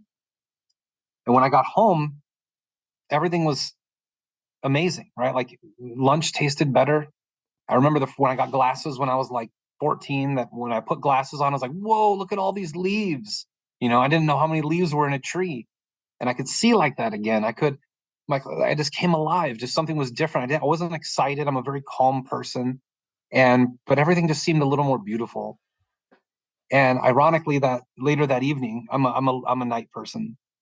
My wife goes to bed. I come in later. For some reason, I went to bed around midnight, which is early for me. And I went into bed. This is the craziest thing. I don't believe I'm saying this out loud, but I am. I heard a strange growling in my living room. Now I now have 2 little dogs. My wife picks the dogs, but we have a little Shih Tzu. I know what she sounds like when she growls. It is not that growl. This sounded like a bull growling in my living room. So I grabbed my pistol. I walked around. I looked around the corner, and I saw nothing. There was nothing there. And then I turned on the light, and I heard do-do-do-do, and there was nothing there. And the room was freezing cold, and my heart was pumping like I can't explain to you with fear. And you can think of that whatever you like. What I believe is that when you surrender to God and you give your life to Jesus, that the enemy attacks immediately. This was the same night. And this tremendous calm came over me. This tremendous calm. Just realizing, hey, you're a mist. This thing that we inhabit for you, that your spirit lives in, is a mist. Do not be afraid. To this day, I'm terrified of that sound. To this day, I understand what it is. You can draw your own conclusions of what it is. But I have heard what sounds like someone falling from a plane hitting my roof. I hear noises all the time when I pray. And they used to scare me, and now they excite me because I understand what's happening, that they want to scare us into not believing. So I've continued with my prayer group. I began picking up men's ministry. I minister to about 25 men every Wednesday. I lead my children. Every example. I never did this. They thought it was weird in the beginning, and now they'll say, "Dad, this happened in my life. What does that mean biblically?" And our lives have been totally different. Along the pathway, a friend of mine, AJ, I didn't know him from anywhere. He was from LA. Our girls were friends at school. They came over for dinner. He's a Jew. We sat in my dining room for 3.5 hours talking about God. A year later, he was baptized. He is now a Christian. I have seen so many things. I've seen atheists in a fireside conversation with someone. I have seen Jesus enter their heart. I have seen so many. I've never seen a Red Sea part, but I've seen a heart soften. I've seen souls changed. I have seen lives reversed. I have seen miracles that only God can create in people's lives. And I'm so grateful for that. I'm so humbled at that. It has nothing to do with me. It just has to do with God. So then I started thinking, what do you do with this? What do you do with this newfound vision of life, this new outlook in life? So I really started getting into the Bible in like 2021, late 2021, early 2022. And I've always been completely enamored by the Beatitudes. You know, imagine walking 50 or 100 miles to hear the Son of God give his first speech to the world, announcing his ministry to the world. Just imagine sitting there. And when I started reading through it, you start seeing what he's talking about. You know, you have to read the Bible multiple times because every time you read the Bible, you're developing like a language that God can speak to. And I started realizing that these people are merciful and they all have Christ in their heart. These people are the sons of God. They're the protectors. You can see them in my military. I can see God in their life. And then as you advance past the Beatitudes in Matthew 5, you start getting into the salt light fish.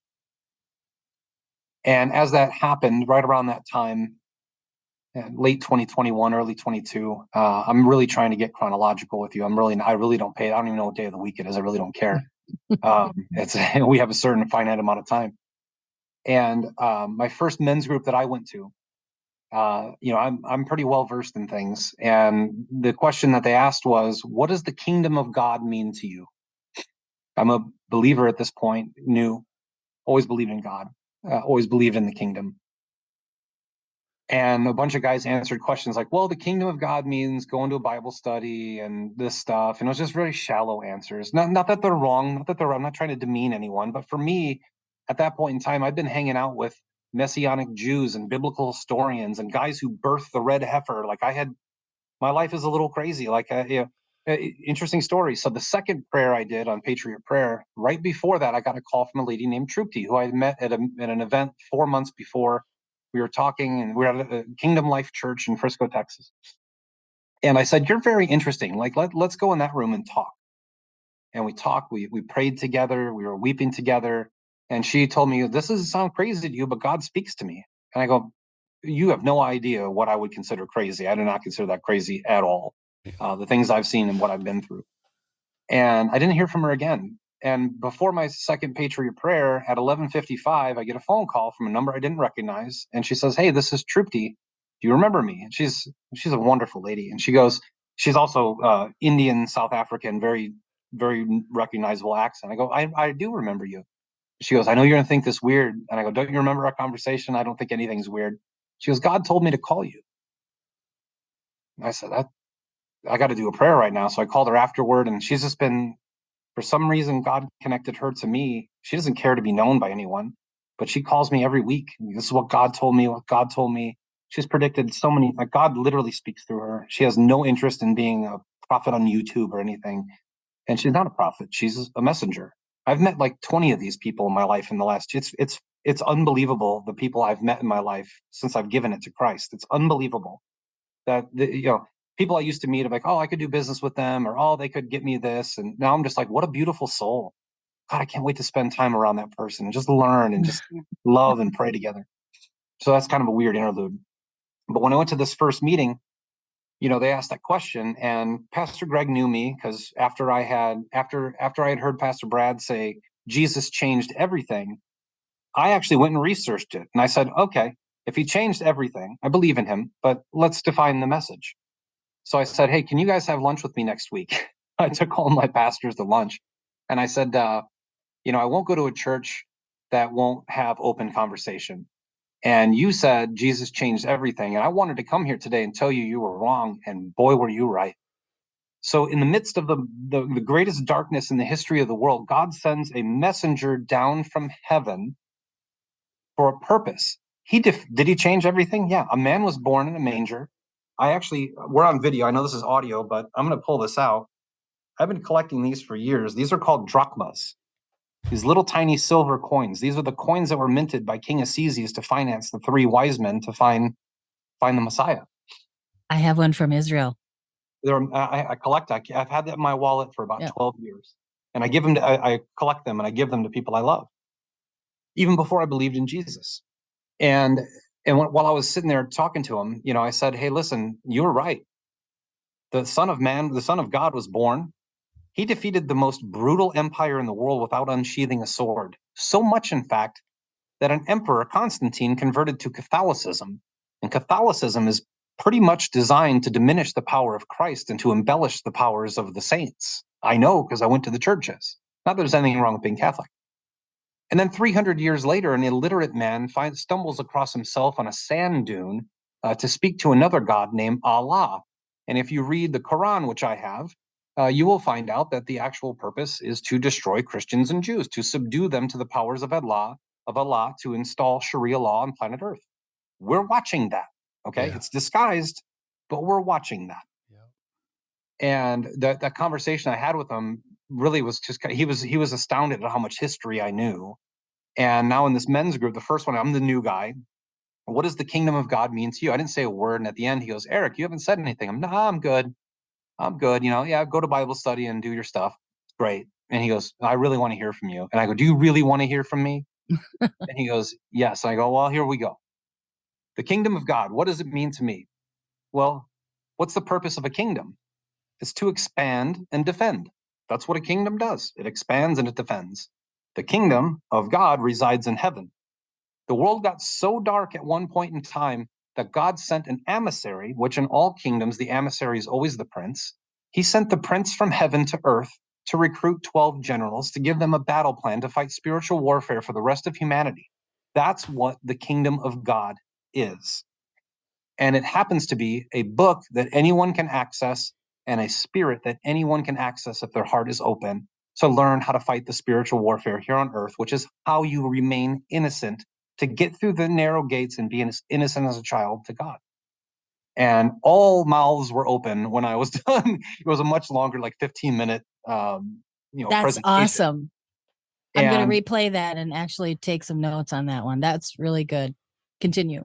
Sure. So in the middle of this, all mouths were open. It was about 30 seconds of pure silence. And I was just like, okay, these guys are never going to invite me back. And as I walked out, everyone came up to me and like, who are you? What is this? And I'm like, I normally I was like, I'm just a guy in a hoodie. Right. Yeah. I was waiting for that line. I am not important. What I just said, I think maybe is, and I feel like God spoke through me. So, so I've just built brotherhood with these guys for the longest time. It's interesting because our men's ministry used to be very shallow, stuff like that. And now if I don't show up, they're kind of like, there's no depth. Where's Eric? The rare times I miss it. So back to my testimony of Ron, you broke it down in email. I said, I've never given my testimony. I'm going to babble forever. I was nervous. This is great. This is great. And Ron said, it's pretty easy. Who were you before you were saved, and who are you after? Yeah. Who I was before I was saved was a good person. I'm not going to say I wasn't, but I was a sinner, and I didn't care. I did not care if I sinned. Who I am afterward is the same person, just more alert to eternity. I'm just more alert. I understand that eternity can be brought down from heaven any moment, and that you're here for a finite amount of time. And I started really getting into the Beatitudes, and I got to salt light fish. And I started noticing at this time in my life that I had become a better person. I had been gentler with people, more patient. I am such a born a type A personality. I'm very patient with people. That's one of the biggest things that I could say. And my entire family will tell you that. I've learned to be more quiet. I've learned to say less, but say more at the same time, to be more concise, to not speak and babble as the pagans do. And I really started getting into salt light fish, which is what I use on my Telegram channel. I'll be using it on Twitter and everywhere else. What does that mean? So after I learned that I needed to become the salt of the earth, and salt is so multi-purpose. I love The Chosen because he explains a way I never thought of it, that salt protected meat from corruption. So one of the things of being salt is to protect others from corruption, to not be corrupt yourself, and to help others protect from corruption, to shy them away from music they shouldn't listen to keep them from doing things, to alert them. You can't do anything to change anyone else's life. All you can do is live yours. But I noticed as I started following, salt it adds flavor. Obviously, that's clearly in the Bible. But salt is a conductor of energy. Salt is mixed with many different things to cure ailments.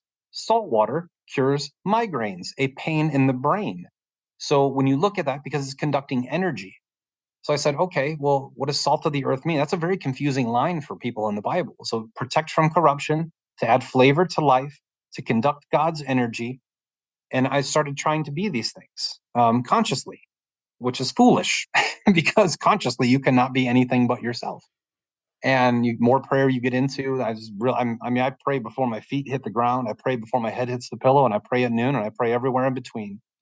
And when I really started understanding how irrelevant I am in the grand scheme of the world, and how irrelevant all of us really are, I started to realize that all glory goes to God. Good things happen. I was dead broke, a nice house and these things, but I was dead broke. I was trying to figure out a way to keep serving and pay my bills. And I prayed to God, give me a job just like this. And all of a sudden I'm employed here, and God lead me in this direction. All of a sudden my life's back on track. I'm doing great things again. And everyone say, man, you really did that. And I just consistently said, I did nothing. All glory to God who put me in this position. And when I learned to surrender I used to think that I had great thoughts. I used to think that I was smart. I used to think that I knew things. I know nothing. I am not smart enough to know the things I know. What happens is God goes, I have an idea for humanity. This person's lucky enough to get it, and you should do something with it every time that you breathe a breath. And through that process, I started seeing things happening in my life. The better person I was, the more people were attracted to me. The more people that started saying, hey, how did you get here? That's when my buddy Jeremy, who I love to death, hardcore atheist, we went to dinner, and his wife came over the day before and said, don't talk about God. And I said, don't try to censor me, because I'll talk about God anytime I want to, if the time's appropriate. I always tell people, don't preach to other people. That turns them off. Just live the way he instructed you to, and they will find you. Mm-hmm. And he's gotten baptized. So, end of the day, don't talk about God. The first thing I did, he said, I'm doing this, that, and the other. I go, why do you think that is? And he goes, I don't know. I go, is it because you're trying to find God?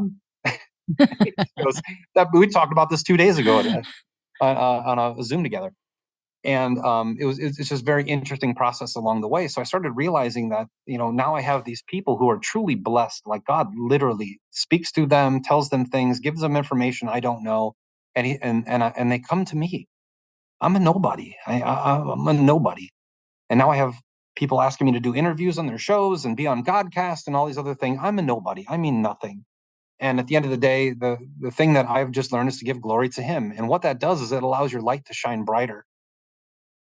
So I started seeing this, and I'm saying to myself, if you'd have told me 5 years ago I'd been running a prayer group and I'd have been doing all these things, and I wouldn't have been, wrapped up in business and my own ego and all these other things, why is this happening? So I started reading Salt, Light, Fishers of Men, and what I found is so beautiful in what Christ came to tell us. Again, he came as an emissary to equip mankind for spiritual warfare that's occurring at this very, very moment at its peak of battle. Salt, light, fish, people confuse. I believe, and I may be wrong, because I didn't write the book and I certainly haven't spoken to God, but I believe those are instructions for all of us. I believe that if you learn to truly be the salt of the earth, to be kind to others, to support them, to help them, I really don't care about me. If I can help somebody else at any given time, I certainly will. And many people will testify to that. And if you're out there and if I can help you, God, send me sick people to heal. Send me people in pain to relieve. Do whatever you can do. If you can learn to be the salt, then it's a conductor of energy. That's when God's light shines. And what are fish? I love to fish. You fish with shiny objects, a light that beams in the darkness in the depths. That's what attracts the fish to the hook. I believe that was what Jesus was saying, because so many people, especially very new in their walk, they get Christ in their heart, and they want to go to every street corner and have you met our Lord and Savior Jesus Christ, and and I can't figure out why you don't follow Jesus. That doesn't work, especially in the modern world. And I think what Jesus was telling us 2,000 years ago, when those coins were minted, is that if you work on you and you become the salt, then your light shines brighter and it attracts people to your lifestyle. And I've had so many people say, I still remember I was in Los Angeles and I was a little league coach. I coached a lot of famous people's kids. And Angie Everhart's a friend of mine. She's a famous model. And I remember one day when I really started to really search what God was doing in my life before I was a believer even. And she came up to me while I was watering the field one day, and I turned around and I go, "Hey, Ange," and she goes, "You look so relaxed." Like, what is that? And I just got done like meditating and stuff. So, I started that moment kind of flashes back to me, because there's not a person in the world pre being saved that would say I ever looked relaxed. I'll be honest with you. I'm a hard charger. And this salt light fish model has never left my mind. And that's how I'm going to open my new podcast in a couple of weeks, is this exact same monologue, is that everything that happens in your life, every bit of, you can look at the news and you can get upset at what's happening in the world, but it doesn't matter. You can hear your children complaining about things and you get upset. It doesn't matter. You can have a job you hate and go to it every day and it doesn't matter. You're a mist. You are put here for a very finite amount of time to figure out God's purpose. His initial purpose is for you to learn to be the salt of the earth, truly be helpful, to surrender to him, to give him your all, to give him your love. He loves us. He loves every single person. And we feel so shameful. This world casts so much shame, so much guilt upon you that you never feel worthy of God's love. I didn't. For the longest time, I could not believe that God knew who I was and why. He knows he made every one of us. He sent every one of us here. And he wants you to learn to be the salt so that your light shines brightly, so that you can actually be the fisher of men.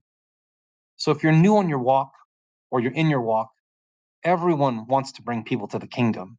If you have Jesus in your heart, you want to be Jesus's number one salesperson. You want to be the top earner for souls in heaven. Get that out of your mind. That is what's causing people to run from the church. That is what's creating underground churches. That's what's creating the 2 or more activities in the world. Just be the salt, allow your light to shine, and the fish will look for the light in the darkness and continue to be the salt, and they will wonder, how in the world are you like this? And you see people change in an instant. It has been, if I died right now, I would be more fulfilled with the things I've done in the last 3 years, which are probably on a resume. Well, the last year and a half has been very good resume wise for work. It wouldn't matter.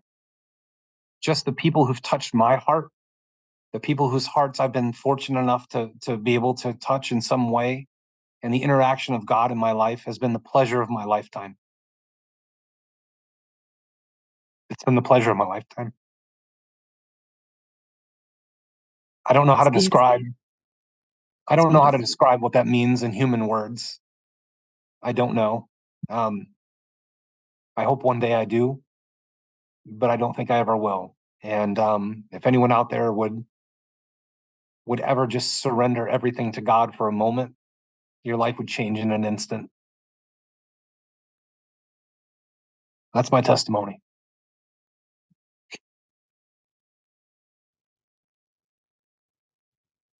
Beautiful. I don't even know what to say. I'm just, wow, very powerful. And you have brought glory to the Lord tonight in ways that you may never even know. But thank you, Eric. Thank you, Eric. You know, we do a call for salvation here and on the Godcast, and that could not have been stated more perfectly. Well, thank you, Ron, for hunting me down and forcing me to do this. I've heard 1,000 testimonies in my life. I've never given mine. That's my full testimony. That's who I am. I'm amazed. I'm just amazed at God. I'm amazed at God working the way that he works and his orchestration. And I've wrote so many notes while you were talking. We could spend another 2 hours talking about breaking down everything. And the one thing I do want to say real quick is that I loved overall that you don't get lost in the weeds of, I've heard you mention more than one time during your story about, well, some people say it's this and some people say it's that, but this is what I feel God is to me in this moment. And that you don't get lost in the weeds of legalism of being a Christian, of being a believer, being a follower of Jesus. I don't even like the word Christian sometimes, but I like the word disciple. A disciple is a disciplined follower of a master. That's what the definition of disciple is. The word Christian was actually a negative connotation used by the Romans to degrade us. Yes. And I always choose the word disciple. Nobody's an apostle. There's only 12 of those. Yes. But there are people in the church that give themselves that title, and that bothers me. And I think that God is such a personal interaction. The Bible's great, right? It's the greatest book ever written. It's still a book. It's still the Word of God in format. It's your relationship with Him.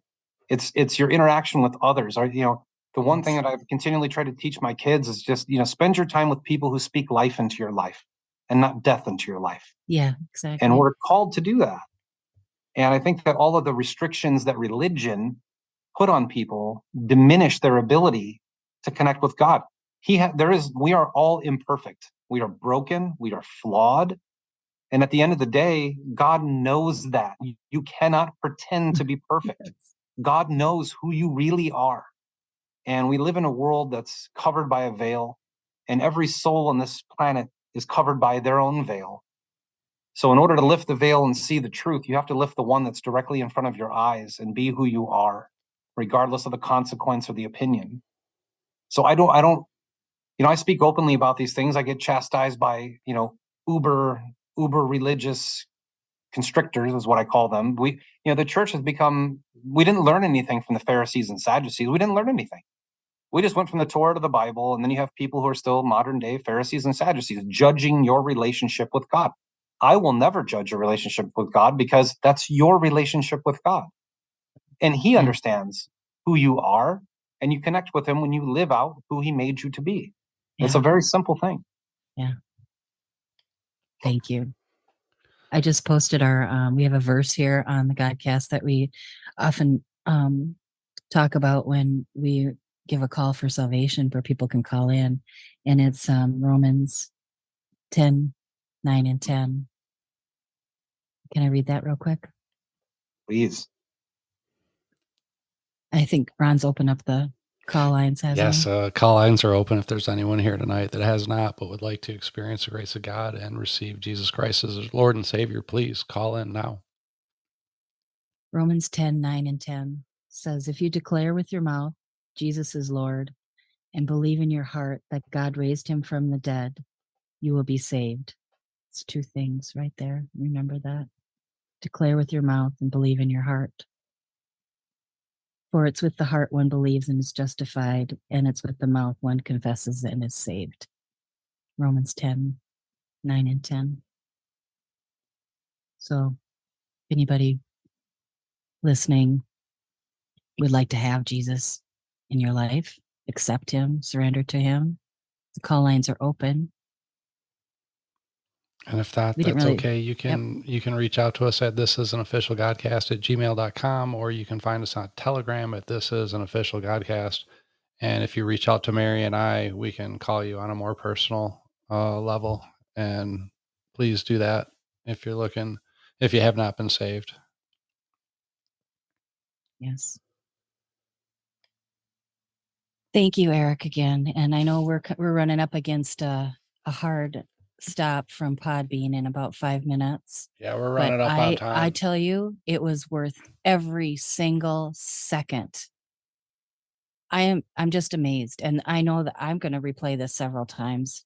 I know that I'm going to share it quite a bit. And for the first time of you giving your testimony in this manner, we're going to pray for more opportunity for that for you in the future.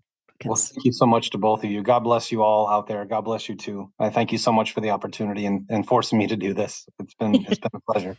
It was awesome. Eric, if you can, please stick around. We're going to do an ending prayer and then a finishing song, and then we'll say our goodbyes. And then if you'd like, please stick around afterwards here on Zoom. We'd like to just say goodbye to you in our own personal fashion. So Mary, if you'll close us out in prayer. Okay. I didn't see anybody that had tagged me while I was so enthralled with this testimony. I really didn't pay attention, but God knows. So we'll just for those listening, if you didn't catch, this is Eric Rice. You can find him on Telegram, Eric Rice Theory. I'm sorry, Critical Rice Theory on Telegram. Yes. Okay, Jesus, thank you. Thank you for Fridays. Thank you that we get to gather here, and you've just created the space for us to be here. And all glory goes to you. All glory goes to you. You changed everything, just as Eric was talking about. You changed everything, Lord. And we thank you. It's just overwhelming.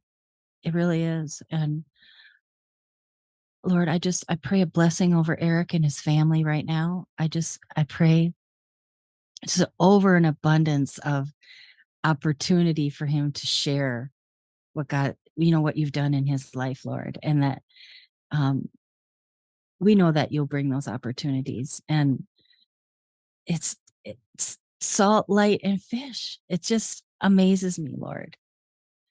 So thank you for that. Just a blessing over Eric, his health and his finances, his friendships, his relationships, his family. Lord, we just pray for even just a stronger bond with everyone that is just in his life, Lord, and keep bringing those little wonder-filled moments to him where he notices you in the way that you've already built him to notice you. So just thank you, Lord. And we want to lift up anybody here that has any challenges with anything, and that may the health just reign in your life. May the kingdom reign in your life. May Jesus reign in your life. And just thank you again, Lord. In Jesus' name. Amen.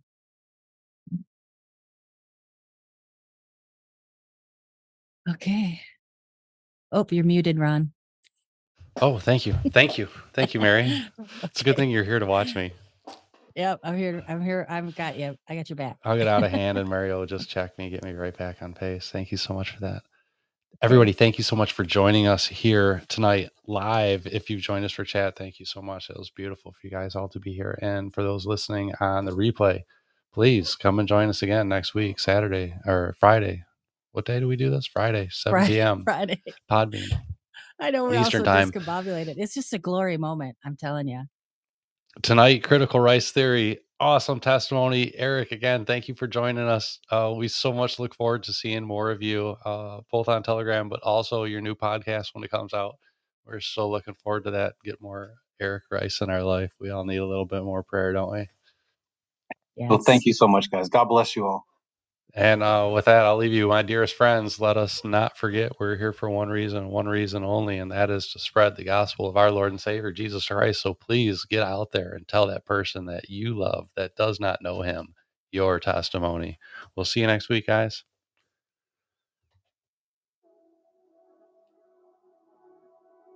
It's all about Jesus, isn't it, Mary? It is all about Jesus. All about Jesus. When they ask me for my testimony, I love this one. Thank you. See you guys. Have a great weekend.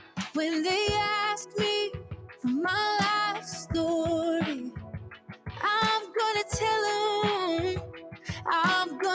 them it's all about Jesus, Jesus, greatest love I found. All about Jesus, Jesus, He turned my life around. He's my Savior, He's my friend. Jesus, Jesus. When they ask me the meaning of living, I'm gonna tell them. When they ask me the secret of this joy that's overflowing, I'm gonna tell them. It's all about Jesus, Jesus, greatest love I found. All about Jesus, Jesus, He turned my life around. He's my Savior, He's my friend. Jesus, Jesus. This is good news, good for you and me. This is good news, come on and believe. This is good news, all you'll ever need. Jesus, Jesus, it's all about Jesus, Jesus, greatest love I found. All about Jesus, Jesus, He turned my life around. Oh, He's my Savior, He's my friend. Jesus, my Jesus, left my whole life to Him. Jesus, Jesus.